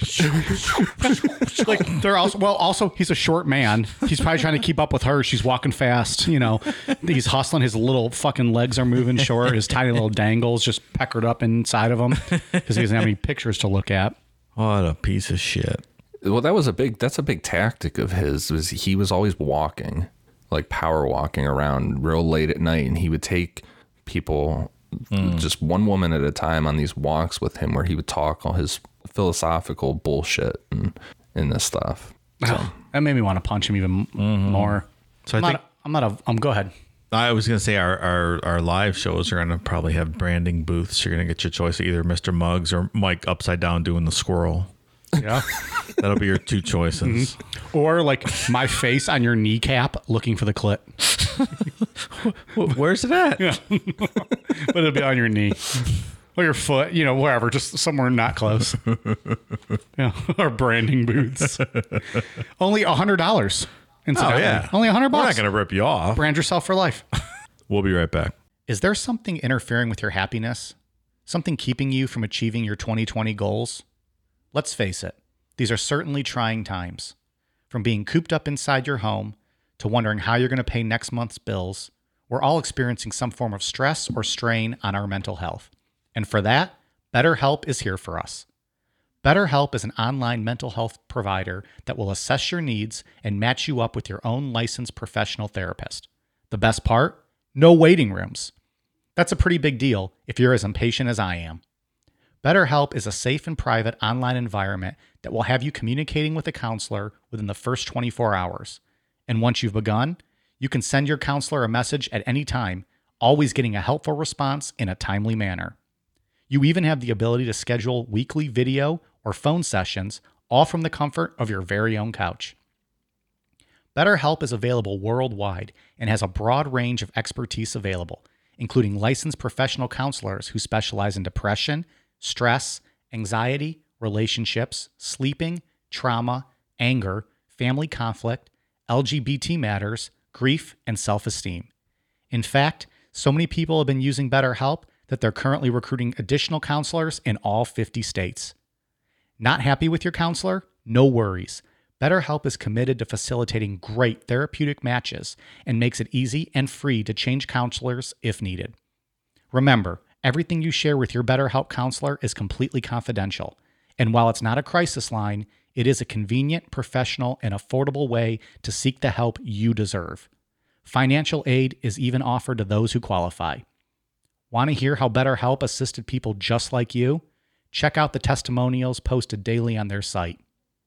Look, we here at Necronomipod want you to start living a happier life. So, as a listener, you'll get 10% off your first month by visiting betterhelp.com/necro. Join over 1 million people already taking charge of their mental health. Again, that's BetterHelp, betterhelp.com/necro. In early 2017, Lauren Salzman expanded her recruiting for DOS to a woman named Sarah Edmondson.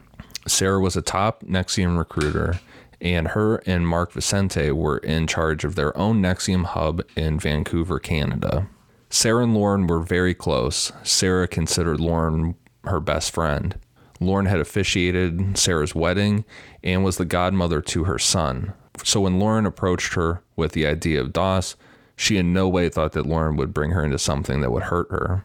One would think, right? Right. She later recounted that she was really thrown off by the idea of collateral, but at the end of the day, she still trusted Lauren. Like, you watch interviews with her, you know, she's featured a lot on The Vow. She's like, yeah, it's really fucking weird. Like, why do you want a naked picture of me? But all right, I guess you're my best friend. Like, you wouldn't do anything to hurt me. Yeah. She also didn't like the idea of being called a slave and having to refer to Lauren as master. But Lauren said it was more of a formality than anything else. It wasn't anything literal. Oh, of course not. Mi scusi. It's nothing. It's also worth noting that, like with many of these women, Sarah had spent a long time in Keith's women's group, Jeunesse, that was grooming them to be okay with this stuff. And Jeunesse went on involve men being a part of it too. What? That's really featured in The Vow, and it's not talked about in Seduced. So they had Jeunesse, and he also had a men's group that was like this how to be a better man type group. And eventually he blended the two together, and literally it's just men shitting on women the whole time and just putting them down. I was going to ask, what in Keith's mind means being a better man? Because literally anything other than him is a better man. Right. Right. Fucking play volleyball without knee pads and you're a better man. Learn how to tie your shoes and you're a better man. So I think that's like we were talking about how like India Oxenberg it took 7 years that she was in this. It's like this slow burn of just being broken down and being okay with this kind of stuff. After Sarah was in DOS for a while and completely indoctrinated into the system, Lauren invited Sarah to fly out to Albany, New York to partake in a commitment ceremony. On March 9th, 2017, Sarah and 4 other women were blindfolded and driven to a house for the ceremony. Lauren refused to tell them where they were going, but Sarah could see out of the bottom of her blindfold that they were at Allison Mack's house. Oh, sneaky. Very, very sneaky. Lauren led the 4 women into a room and instructed them to take off their blindfolds and their clothes.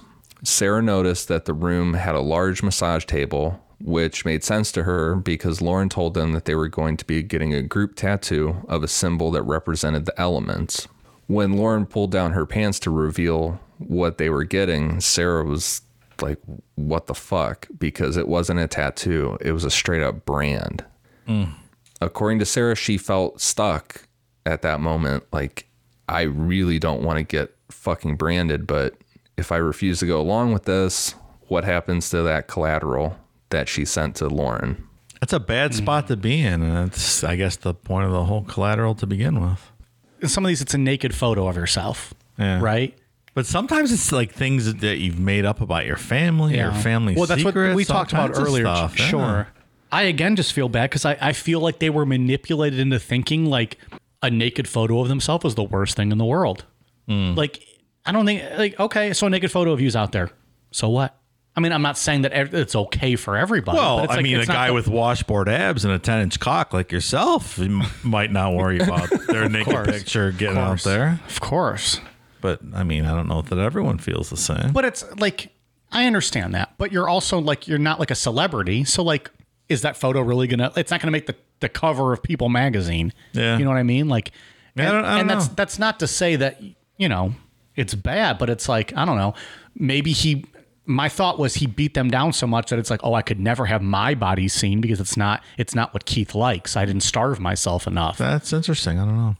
Well, I know specifically in Sarah Edmondson's case, it got to where before this happened, it was like, well, the nude photograph isn't enough, so we need you to admit something on video. And she's like, well, I don't really have anything to admit. They're like, well, just make something up. So they got her to make up stuff about her husband that wasn't true and her family. So, you know, I don't know. Yeah. So then from their standpoint, now you're scared. Like you don't want this stuff released about whatever you allegedly said. So, I mean, I get it. Yeah. In my mind, this might be because I'm an idiot, but I thought that when I think of a brand, I think of like just like a hot metal thing that just stick it on your skin real quick. All at once. Right. This was done with a cauterizing pen. So it was drawn on and the whole process took about 45 minutes to complete. That is crazy. So it's almost like a tattoo, but just like scalding hot. Mm-hmm. I mean, I don't know. burning, yeah. You guys are all marked up. I have no tattoos. So tell me how it works. I don't know how this works. I don't know how to branding work. Like Ian, branding, I think of, cattle or fraternity brands. That's where they put it in Fraternity brands. Yeah, a lot of fraternities get branded. Well, I don't think that's as true as you think it is. Some. Okay. Mike, have you seen the brand, what they look like? I have not seen the picture, but we'll post it. We'll post it. I'll send it to you right now so you got an idea of what. But like a I agree. one piece with the coal yeah, and like the that fire. steel thing, boom, and and then put it on. and then you're done in 5 seconds. Yep. This is going tracing, with a cauterizing pen, which has to be extremely painful and lasting way too long. 45 fucking minutes. Like, that's a long time. Give me the actual brand that takes 2 seconds. Like, put it on my skin and get the fuck out of here. Oh, that is brutal. Okay.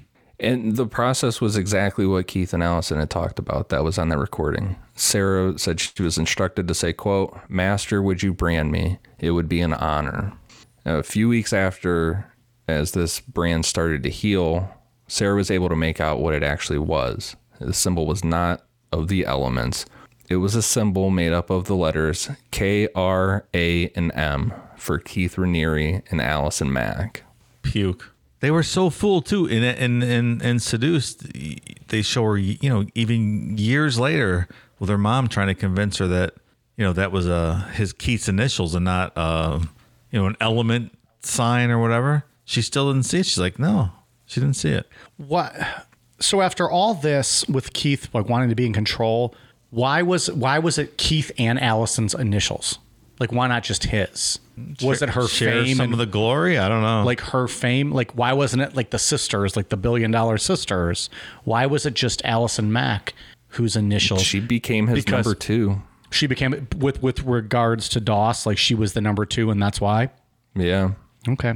It's also just interesting to me that he would even share the spotlight like that.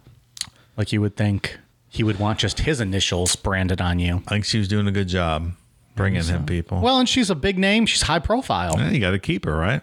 Yeah, like listening to that video was just incredible to me.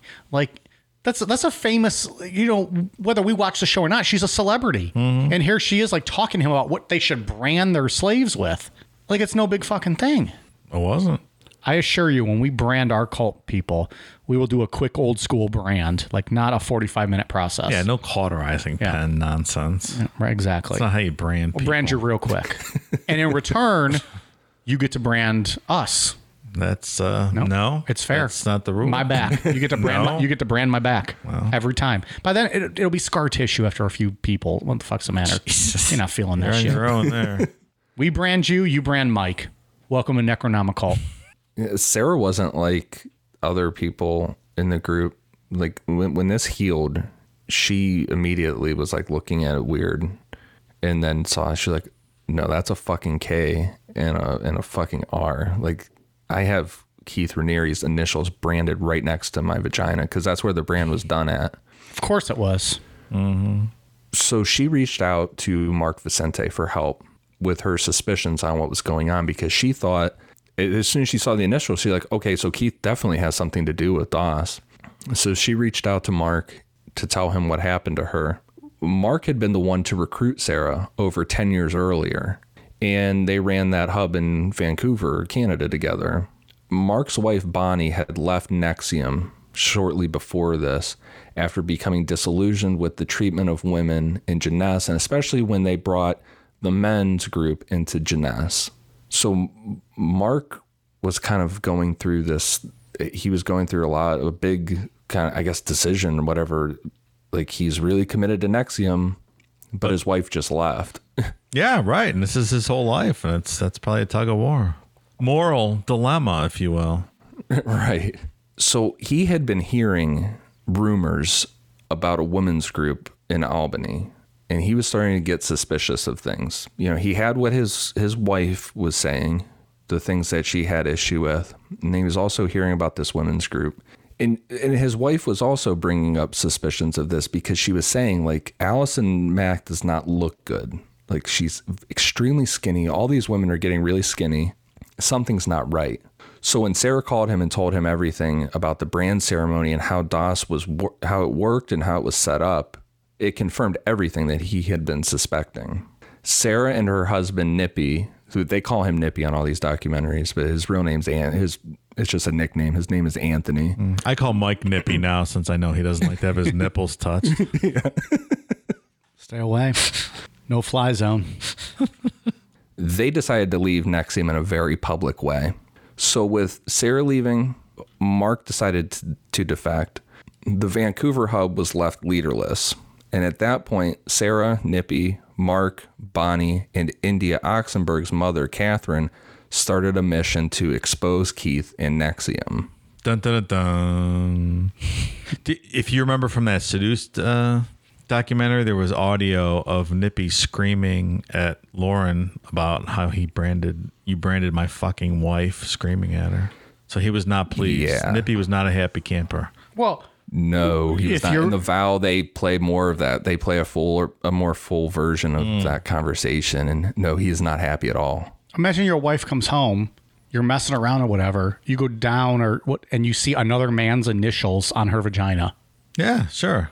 Especially someone named Keith. Keith. Fucking Keith. And then you've known, because Nippy was a part of it at one point, right? Like you've known, like you've seen this guy with his white little strap-on shoes and his little fucking headband and his glasses and his shirt that comes down longer than his fucking thigh shorts. Not happy. I want to physically altercate with Keith Raniere so bad. I want to beat the fuck out of this guy.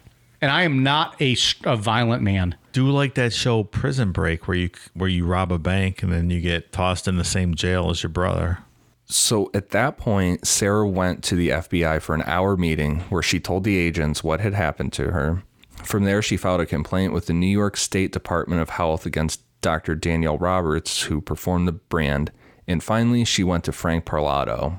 Everyone in NXIVM was well aware of the fact that Frank wrote on his website, The Frank Report, about Keith and NXIVM. Like we said in part 2, Frank was hired as Keith's PR person. But when Frank started asking questions about how Keith lost so much of the Bronfman sisters' money in the commodities market, Keith fired him. As with everyone else, Keith went after Frank legally, suing him and trying to bring criminal charges against him for supposed money theft. This guy's intense. I watched that Vice Did you watch the interview video I with sent him. you? He's intense, that guy. It's like you fuck with the wrong guy, Keith. So You talking about you're in Frank? trouble, yeah. We got to get this Frank guy, I think, on the show, right? Oh, he'd come on a show. I mean, he's like the Tony Ortega of NXIVM. He seems like an interesting guy. Yeah, and Ian's already got a rapport with, guys who break down cults systematically and spend their lives destroying them. Ian and Tony hit it off really well. Maybe we got to get this Frank guy on. I think we should. Does he have the socials, Ian? Do you know? I'm not sure. I know he's got his website still, The Frank Report. All right. I'm going to draft up a very professional Yeah. email or tweet, and I'll send it to him. Maybe that'll be a bonus show. get a We'll hold of try. him. We'll try. I'll tell you what, the video that I sent you guys today that Dave was talking about, he's I would be kind of intimidated to talk to him. Not a guy to fuck with. No, he's that's very not intense. But that's not a bad thing. Like, we're just asking him questions. No, I think it'd be great. It's not like we're challenging him. Also, fuck, I don't blame him for being intense. Like, fuck this guy. I'm intense too. Maybe I need to interview him, and then the both of us will just fucking start a riot. That's what happens when I'm all jacked up on Mick Ultra and IPAs. My NASCAR boy won a championship. I'm ready to go. Boy. Anyways, we'll see if we can get this guy. So Frank was the first person to publish online about DOS and the branding of women. This caused some stir in NXIVM, and some members left, but Keith was able to write this off as Frank being a disgruntled ex-employee who had it out for the group. And that's kind of how it'd been. He had portrayed Frank like that to the group for years because Frank had been going at Keith for years. This left Sarah and the rest of the group working to expose Keith. They were disappointed because at the same time, the FBI didn't seem to be doing much to investigate the claims. Ramping up the effort, they contacted Barry Meyer from the New York Times with the story. Barry thought the story was worthy of being in the New York Times, but he needed a member of this group who defected to go on record. the chances of getting the story published with a bunch of anonymous sources was pretty slim. And this is detailed really well in the vow. All of their nervousness, being reluctant to actually go on record because they know what Keith does to people legally, and just publicly admitting, or, you know, I guess the shame of saying like, yeah, I was fooled into this. Yeah, nobody wants. I have a brand on me. Sure, nobody wants that. But as a group, they all decided to go on record, and Barry wrote the story. However, once it was written, bigger news kept bumping it from being published. The Harvey Weinstein charges started to explode in the media, so that was obviously front page material. With the Me Too movement sparking from all the Harvey Weinstein stuff, it made what Keith was doing in DOS even more relevant. And on October 17th, 2017, the story finally ran, titled Inside a Secretive Group Where Women Are Branded. Once that story broke, the rest of the media picked it up and ran. This caused a mass defection of NXIVM members worldwide. Like, people are like, wait, what the fuck? This is a self-help group. Right. Yeah. Where's all this sex trafficking going on? Like, where is this coming from? See you later. This didn't faze Keith's inner circle, including India Oxenberg.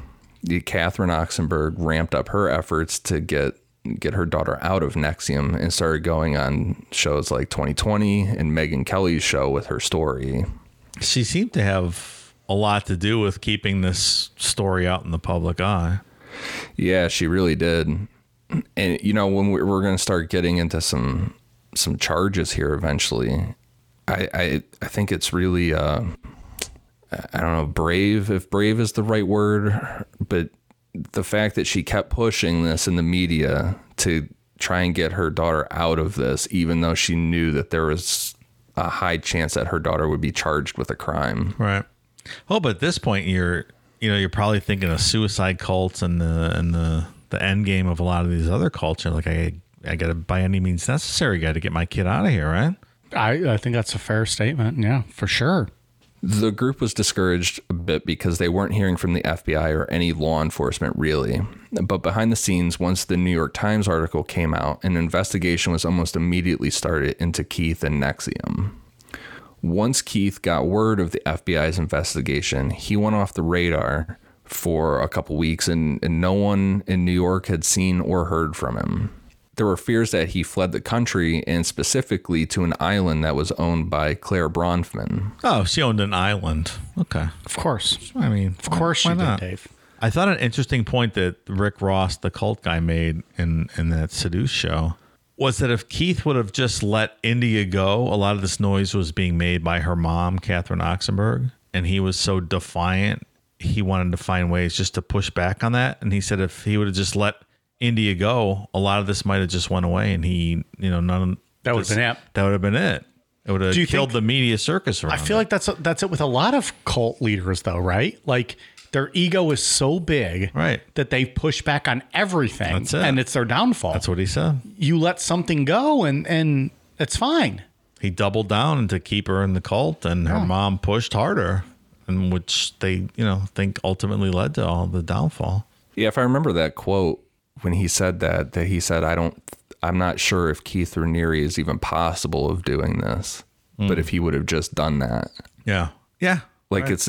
it's just not the way his brain is even wired to be able to let that go. Yeah, I think you're talking about a whole different breed of people who are able to establish a cult in general, right? Like to torment so many people, to be okay with it, to thrive on that kind of power and that suffering. We're talking about people that we probably can't comprehend in general. So where we can say it's so simple, if you just do this, but to them, that's the end of the world. Giving up that little bit of power, I think. I don't know. Clearly. Like this story, it goes, you can pull from so many different cult stories, but it's the same thing like in the end of Jonestown.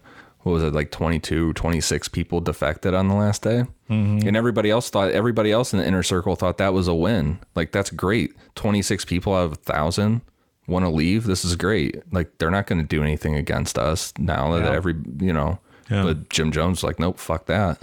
That's too much defection for him at one time. Yeah. That's a great point.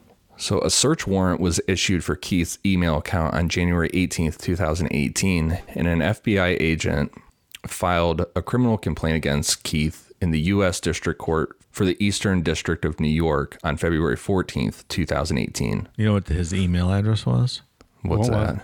Vanguard Volleyball at hotmail.com. Vanguard Volleyball. Hotmail. And he had a fucking Hotmail address. His dude. backup account. Are you being for real or are you thinking a joke? No, I don't know. I was like, well, the way you followed up with it, I was like, oh shit, he might be for real.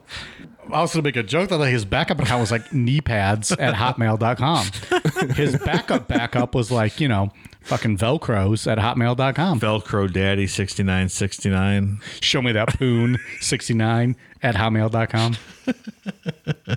Loves Veg Close-Ups at yahoo.com. Hi, my name's Keith at AOL.com.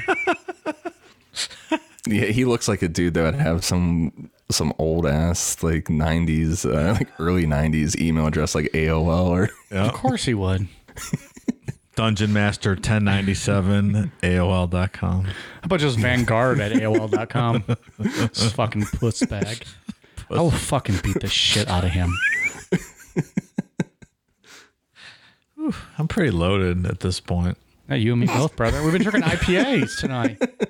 We got this. Hey, our good friends at Wrecking Crew Brew Works. Yeah, that's pretty tasty. They're a local brewery here in town. Got an IPA. Got a whole fucking what's this thing called? Pants Off, Dance Off? No, Dance Off, Pants Off? This growler. Growler. Of Pants Off, Dance Off IPA. Dave and I have been swilling on that. He's also been doing some whiskey, so, you know. So in March of 2018, authorities got a tip in the form of an Instagram post by first-line slave Nikki Klein. Nikki had posted a photo of herself basically right in front of Keith's villa in Puerto Vallarta, Mexico, that led authorities straight to him, which is so fucking stupid. Like, you have to imagine Keith at that moment. He would be like, are you fucking kidding me? Right. She was up on a pole, too, like, woo! I'm in Mexico! Well, but wait a minute. Do we think it was on purpose, though? No, I don't Absolutely think so. not. You don't. You think she fucked up? Oh, yeah. She's still a very much believer in him. Oh, okay. No, that was not on purpose at all. She's just a fucking moron. You got to take off those location tabs on your social media posts. That's 101 social media. Like, you don't put your location tab on. Well, When your I don't know. your sex guru is running from the FBI. Especially that. I don't even do that. And I'm running a Necronomicult over here. I'm just saying that's social media 101. Don't have like your locations on. Also, if he has access to Claire's money, maybe go somewhere more interesting than Puerto Vallarta. I don't know. Maybe that was to throw people off. No. Like, I don't know. Go to her island. Her private island that she owns might be a good Yeah, spot. that would be where I'd go and just fucking, I would never leave. If I had that much money, build my own internet and Wi-Fi from there. Fuck. Turn your locations off, people. I mean, well, unless you need help, put your locations on, but don't ever put your locations on. That's terribly dangerous. Like, you put out a tweet and a lot of times it has like your exact location tagged to it.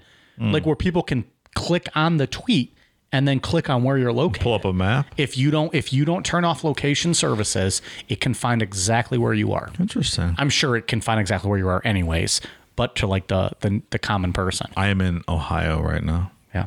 As am I. Yeah. At the time, Keith had requested that Allison Mack, Lawrence Hausman, and Nikki Klein come visit his villa in Mexico to a commitment ceremony for Keith that in reality was just a group blowjob. Heyo. Group. But hey, girls, fly down to Mexico for a group blowjob. Okay, Keith. Sure. Yeah, they just go along with it. I don't know.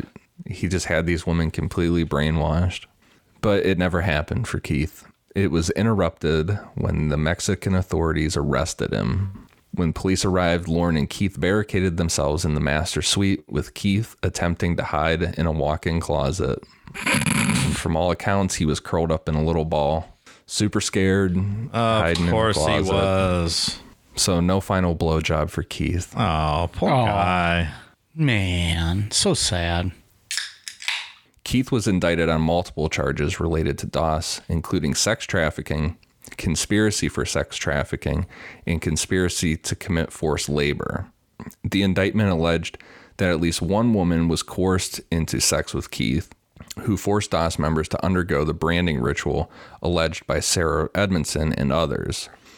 United States Attorney Richard Donahue stated that Keith, quote, created a secret society of women with whom he had sex and branded with his initials, coercing them with the threat of releasing their highly personal information and taking their assets. On April 20th, 2018, Allison Mack was arrested and indicted on similar charges to Keith's. According to prosecutors, after she recruited women into first NXIVM and then Doss, Allison coerced them into engaging in sexual activity with Keith and performing menial tasks for which Keith allegedly paid her.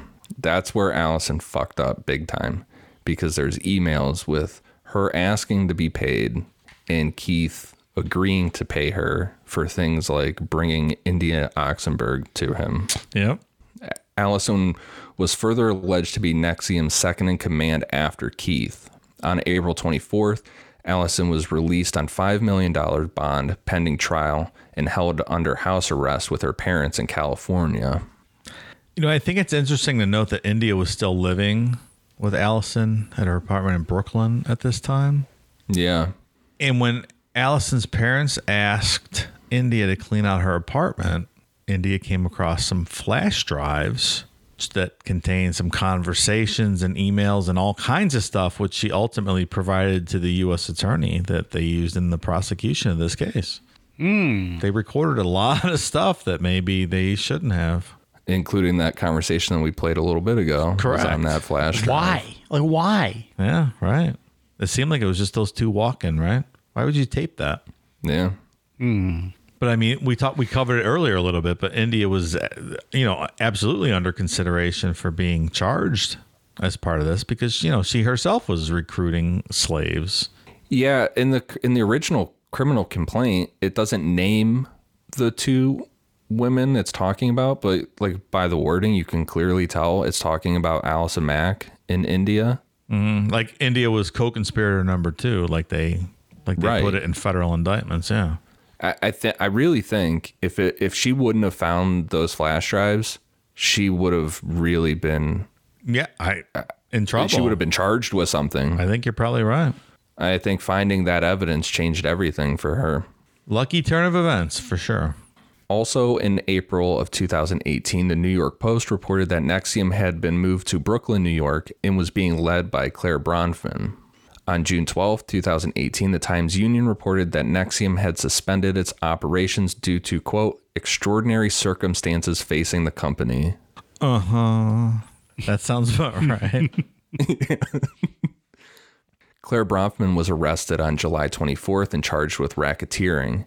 She was released to house arrest after signing a $100 million bail bond, which is fucking Holy outrageous. fuck. $100 million. Like you could murder your whole block. You're not going to get $100 million bail bond. But I guess if you're, a billionaire with a trust fund and I was gonna access say, to... if you're a billionaire, you have more to your whole block, you're going to get out of jail for $100 million and you're going to go home. Yeah, that's true. You go to your private island. It pays to be rich, Dave, in this country. You said it earlier. It always does. It's amazing how this girl had, was born with everything. She had a trust fund. She had hundreds of millions of dollars available to her. And this is what she chose to do and get mixed up in all this. It's amazing. You don't see rich people on MSNBC's Lockup. Not normally. Just saying. You don't. I guess just if I could do anything I wanted in the world and I had unlimited resources, joining up with this jackass is... You would not follow small dick Keith Raniere It's around just the not world? at the top of my list. I don't You wouldn't do that? understand. You wouldn't support him? And let him lose $65 million trading commodities that he clearly does not understand. More than that, Pally. He lost a lot more than that even. So it's just... You wouldn't even do that for vagina pictures, Dave? I mean, come on. He'll spend $65 million of your own money, but he'll give you vagina pictures. No? It's wild. Also arrested at this time and charged with the same crime were NXIVM president Nancy Salzman, her daughter Lauren, and another NXIVM bookkeeper, Kathy Russell. Lauren's like, oh, thanks, Mom, for getting me into the cult. It's great. Got the fuck Keith, and now I'm charged in federal court. Fuck you, motherfucker. On March 13th, 2019, Nancy Salzman pleaded guilty to a charge of racketeering, criminal conspiracy, and is currently awaiting sentencing, facing 3.5 years in prison. Is that still accurate? Like over a year? She's not been Like, sentenced yet. It's almost 2 years ago. Yeah. God damn. COVID fucked everything up. But she's still sitting in prison, or is she out? What did we say about She's her? on house arrest. She's on house arrest. Okay. Also in March 2019, Lauren Salzman pled guilty to racketeering and racketeering conspiracy and is currently awaiting her sentencing, facing 20 years in prison. Also house arrest. Yes. And hers is more than her mom's because she was aware of the young woman who was locked in the room for 2 years. Good. She was recruiting women into DOS when she knew full well what was going on. There was a 16-year-old locked in prison for 2 years. She was 16 when Keith started having sex with her. Oh, okay. She was an adult when, I mean, it doesn't make it any better. I don't, but for the sake of it, she was an adult when she was locked in the room. But still, Not good. she was well aware of it. She helped out in it. She threatened that woman with, let's hope if you don't stay in this room, then we're just going to go drop you off at the Mexican border and just leave you there with nothing. Stuff like that. Well, she deserves those 20 years if she's going to get them. On April 8th, 2019, Allison Mack pled guilty to racketeering and is awaiting sentencing, facing 40 years in prison. 40 fucking years. She's also out on house arrest. Well, that's the end of that career, right? Yeah. She's getting any roles. And good. And this was actually a learning experience for me as far as racketeering was concerned, because I always thought of racketeering just in like mob ways where it was just money related and they could just charge people, for I did too, for certain money actually. things. I didn't realize that like sex trafficking and all this stuff could just be lumped in under racketeering. I did not also. That makes sense. Pretty broad definition. Yeah. Yeah, I always assumed racketeering, like you just think back to the mob and, whatever fucking they're doing there with their monies. But, okay, lock these motherfuckers up. On April 19th, 2019, Claire Bronfman pled guilty to charges of harboring an alien and identity fraud. Bookkeeper Kathy Russell also pled guilty to visa fraud. On September 30th, 2020, Claire Bronfman was sentenced to 6 years and 9 months in prison. God damn, that was like a month ago. Yeah. It was like 2 months ago. And we're going to get into Keith's trial in a minute. But as soon as I saw what Claire Bronfman got sentenced to, I knew Keith Raniere was fucked because, like you said, Dave, if you're rich in this country, you don't go to prison. And if someone at Claire Bronfman status goes to prison for 6 years, right, you're done. Everybody's done. Keith's federal trial began on May 7th, 2019. Prosecution witnesses included Lauren Salzman, Mark Vicente, and victims, these are all aliases, Sylvia, Daniela, and Nicole, and cult expert Rick Ross. The defense rested without calling any witnesses. It's And not good for Keith. No, and those like the call that we played earlier, this whole time he's saying, I didn't know anything about this. I had nothing to do with the branding. This was completely outside of NXIVM. These women all decided to do it on their own. I just like to imagine the look on his fucking face when that USB drive was found and played in court, where him and Allison are talking about doing it. It's like, Maybe I shouldn't have recorded that. that's not me on that call. I don't know who that is. Wasn't me. What did Shaggy always say? Wasn't me. Yeah. They caught me on camera. Wasn't me. How dare you bring Shaggy's name into this fucking scumbag's life? And I remember India did not end up having to testify in this case, presumably because she found the flash drive and provided, Here you go, motherfuckers. Yeah. I'm going to ride off into the sunset. On June 19th, 2019, the jury found Keith guilty on all charges after 5 hours of deliberation. That's not a long time. Nope, not at all. Keith was found guilty of sexual exploitation of a child and possession of child pornography, with regard to minor victim Camila. He had which pictures is of it. Yeah. Awful. Sex trafficking of Nicole and attempted sex trafficking of Jay. That's another alias. Identity theft against Eggard Bronfman, James Loperfido, Ashana Chenoa, Mariana, and Pam Kafritz. Because he was doing stuff with Pam Kafritz's identity after she died from cancer. Jeez. Or if he, could have poisoned her, but Yeah. on paper, she died from cancer and he's out there fucking around with her identity. Trafficking for labor and services of Daniela, forced labor of Nicole, conspiracy to alter records for use in official proceeding, and sex trafficking conspiracy, forced labor conspiracy, racketeering conspiracy, and wire fraud conspiracy. Keith was sentenced to 120 years in prison on October 27th, 2020. Damn, that's a long time. Fuck you, Keith. Mike's real happy about that. Fuck sentence. you. An interesting postscript to this, I was looking, there was some real estate forfeitures, like contested and part of this whole thing where the government tried to take some of these properties where all this stuff took place up in Albany, and Nancy says, I have a controlling interest in this, and landlords, and just so it was an interesting thing, I thought. I think it's probably still ongoing. But it wasn't worth that. I mean, they were, $200,000, $150,000 condos or townhouses in Albany. It wasn't any that big of a deal. Interesting. The fight continues. Well, I mean, this was what? He was sentenced 3 weeks ago. Yeah. October 27th. Yeah. You think Allison Mack's going to get 40 fucking years in prison? That's a long time. Like I said, if Claire Bronfman, a fucking billionaire's daughter who has access to hundreds of millions of dollars, goes to prison for 6 months, everybody's going to prison. Yeah. People with that kind of money typically do not go to prison in this country. Is there a question here on how much empathy you have for some of these victims? Were some of the victims responsible at all themselves for joining a cult and being susceptible to all this? It wasn't a violent kind of rape situation. It was more of a coercion. I think that there's a question there. I don't know how much. Do they bear any responsibility? Yeah, I don't know. When you know what you're recruiting someone for, though.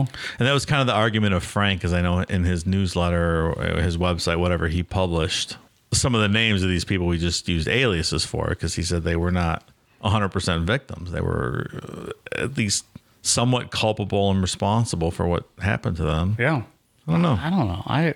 I saw some articles out there recently saying, making the case for, or saying that Allison Mack and Lauren Salzman should be pardoned for their involvement because they were manipulated by Keith. Yeah, if you're saying the victims were manipulated into allowing this to happen to them, then doesn't that carry through with... Yeah, right. Allison, wasn't she also manipulated? I see that point of view. If everyone's a victim, then everyone's a victim. I don't know. But who are they saying are the victims, though? You got to draw a line somewhere, right? All those second line people, I think they're viewing as being trafficked or victims or whatnot. But I don't know. I mean, Allison Mack, the first line also? Allison Mack's on video, on recording, talking about branding people. I'm not so sure she's completely innocent then. Yeah, but branding people's not illegal. I don't know. Against their will? Was it against their will? I don't know. I would argue probably. I think there can be an argument. There's a level of coercion that it was against their will. That's my question. What constitutes against your will? You're also much fighting back. Top level, you're coercing them into sending photos of themselves. You're coercing them into rape. Is it blackmail, extortion because of the collateral? I don't know. I don't have a good answer. I'm just saying it's a complicated kind of thing. I guess I'm just saying I'm not willing to just say no. They're all off the hook. No, I'm not either. Yeah. I'm just asking the question. I don't know. It's a complex thing. I don't think there's a simple answer. I definitely don't think that Claire Bronfman should be off the hook. I mean, she knew full well what she was financing. Mm-hmm. I think in my opinion, where you stop looking at the victim angle of being lured into a cult and brainwashed and all that stuff is when you participate in extremely illegal things, like how Lauren Salzman knew about the girl that was locked in her room for 2 years. Allison Mack knew about that girl. those things are, I mean, that's just really inhumane, you know? That's I fair. agree. I agree. I think when you start participating in those type of things, that's when it's like, well, you have to be held accountable for what you did. That's fair. That would be like if Jim Jones and them got caught, and you know those couple women that were around him, his inner circle, that were all about people being put in the box and you know all the punishments and stuff. I would say that they would should be held responsible for that. Yeah. For facilitating something like that. And same goes for Lauren Salzman and Allison Mack, in my opinion. I think I agree. It's a tough call. I don't know. Did we say one of their upcoming court dates? They haven't been announced yet. All right, that's an old standby. I don't think they're dishing out 20 and 40-year prison terms. It seems unlikely. It seems a little excessive. I don't know, because what did I read about Lauren? I was reading about Lauren's her upcoming sentencing, and I can't remember the term off the top of my head, but I guess in sentencing, a judge in certain cases, certain things that you're convicted of, has the option to go above Right.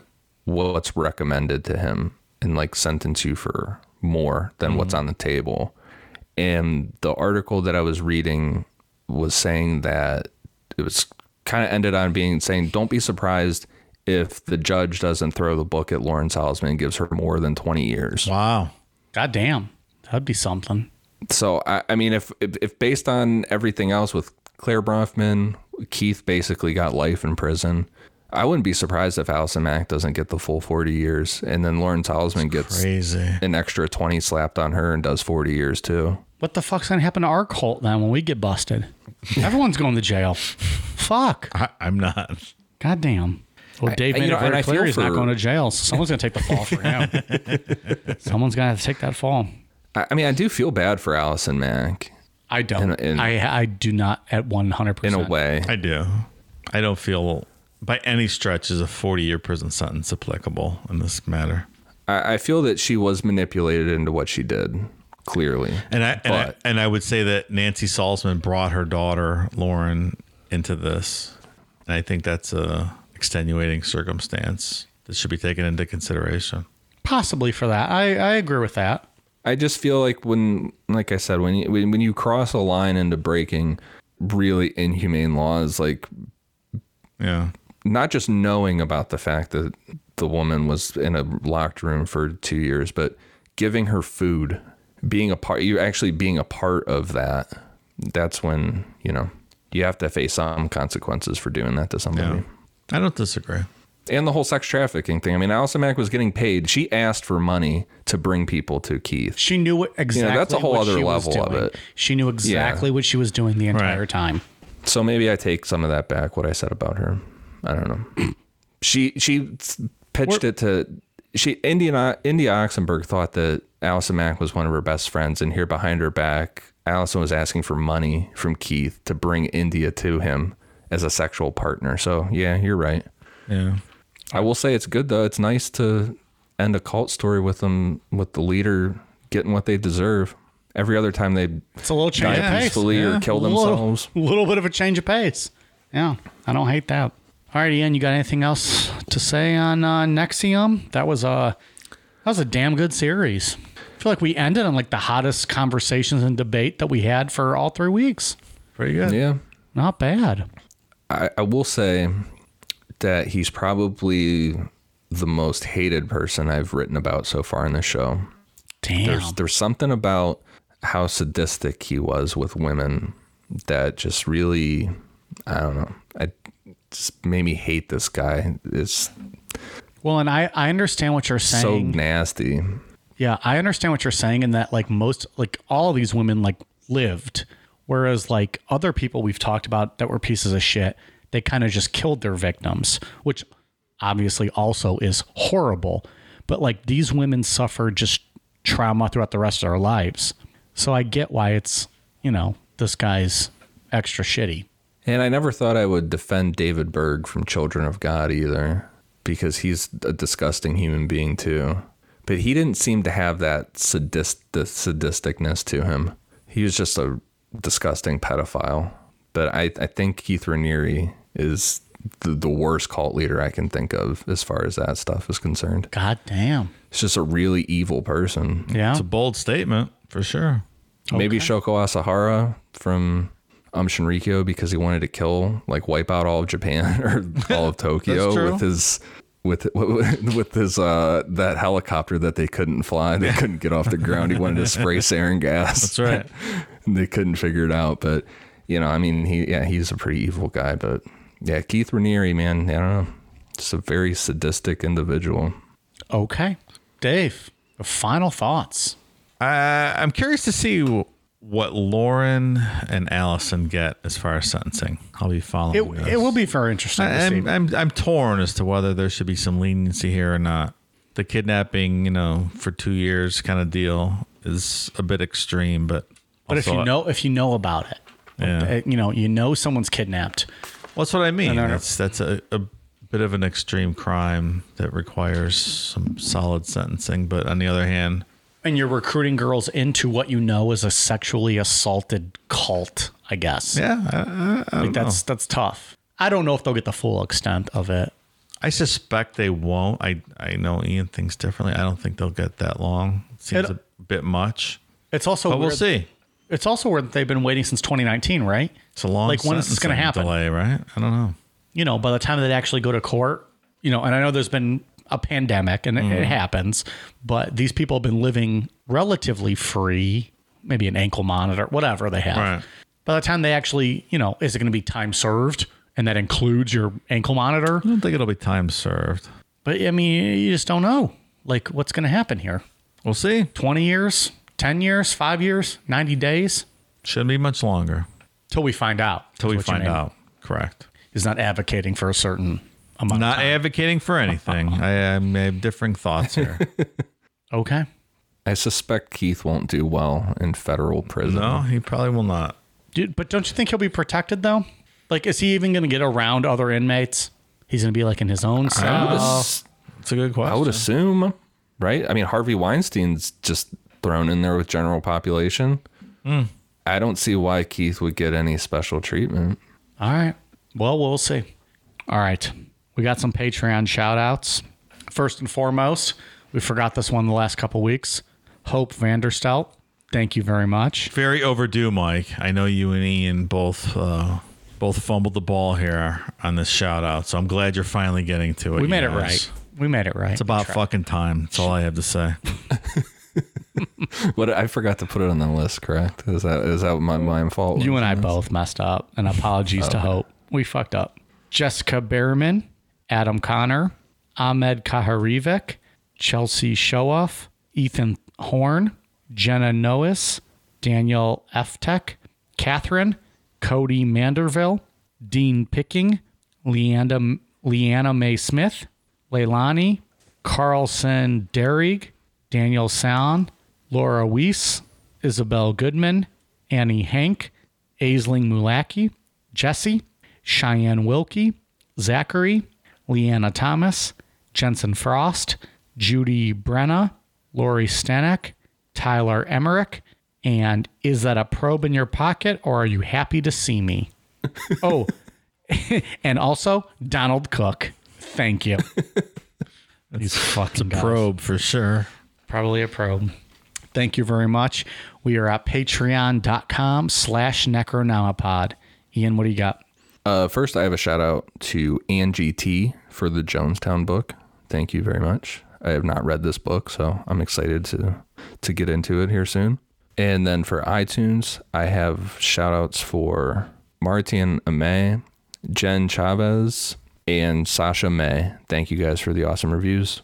All right, we got a new segment tonight, and it's Dave reading hate messages. I'm going to do the bad review corner from iTunes because I think they're really funny. Bad reviews coming from Dave. This one says... This is from last week. It's titled, Seems Better Researched Than Many of These True Crime Podcasts, and at least it's done very conversationally versus someone reading a script woodenly, but their humor leans to, quote, immature guy's locker room, end quote, to listen to more than one of these. So I'm not sure that this will be a repeat listen for I'm a Jealous Bitch 4971. That was who wrote that review. Yep. That's them. And the other one this week we have is, the title is Congratulations, and the review is on making the Ouija board completely uninteresting. Who sent that? Didn't love the Ouija board. It was adult virgin in mom's basement 6969. So apparently they didn't like that show. Spoiler alert, the Ouija board is a very boring topic. There's not much to it. Yeah, unless you want to talk about made up stories. That was the whole point. Yeah. Bringing the truth to the masses. I'm sorry that we told the story of the Ouija board fucking live in your mom basement. That's it. Hopefully no more next week. Yeah. I hope that's the last segment ever of Dave's worst reviews. Yeah. But, if they send them, we'll read them and we'll call them out, will. And we'll identify them by name as they sign them. We will. So, okay. We are on Twitter, Instagram, Facebook, YouTube at Necronomipod. We have stickers and koozies at Necronomipod.com. We have our merchandise at Amazon.com. Search Necronomipod. And if you go to Patreon.com/Necronomipod, you can sign up for our Patreon where we have 3 bonus shows a month. And you also get every Sunday's episode early ahead of everyone else. It's pretty fucking cool, if I don't say so myself. Very cool. Anyways, patreon.com/Necronomipod, amazon.com, and search for Necronomipod. And then our koozies and stickers are at necronomipod.com. We appreciate you guys listening. As always, thank you very much, and hope we'll see you soon. All right, you guys ready for a cool down beer? Cheers.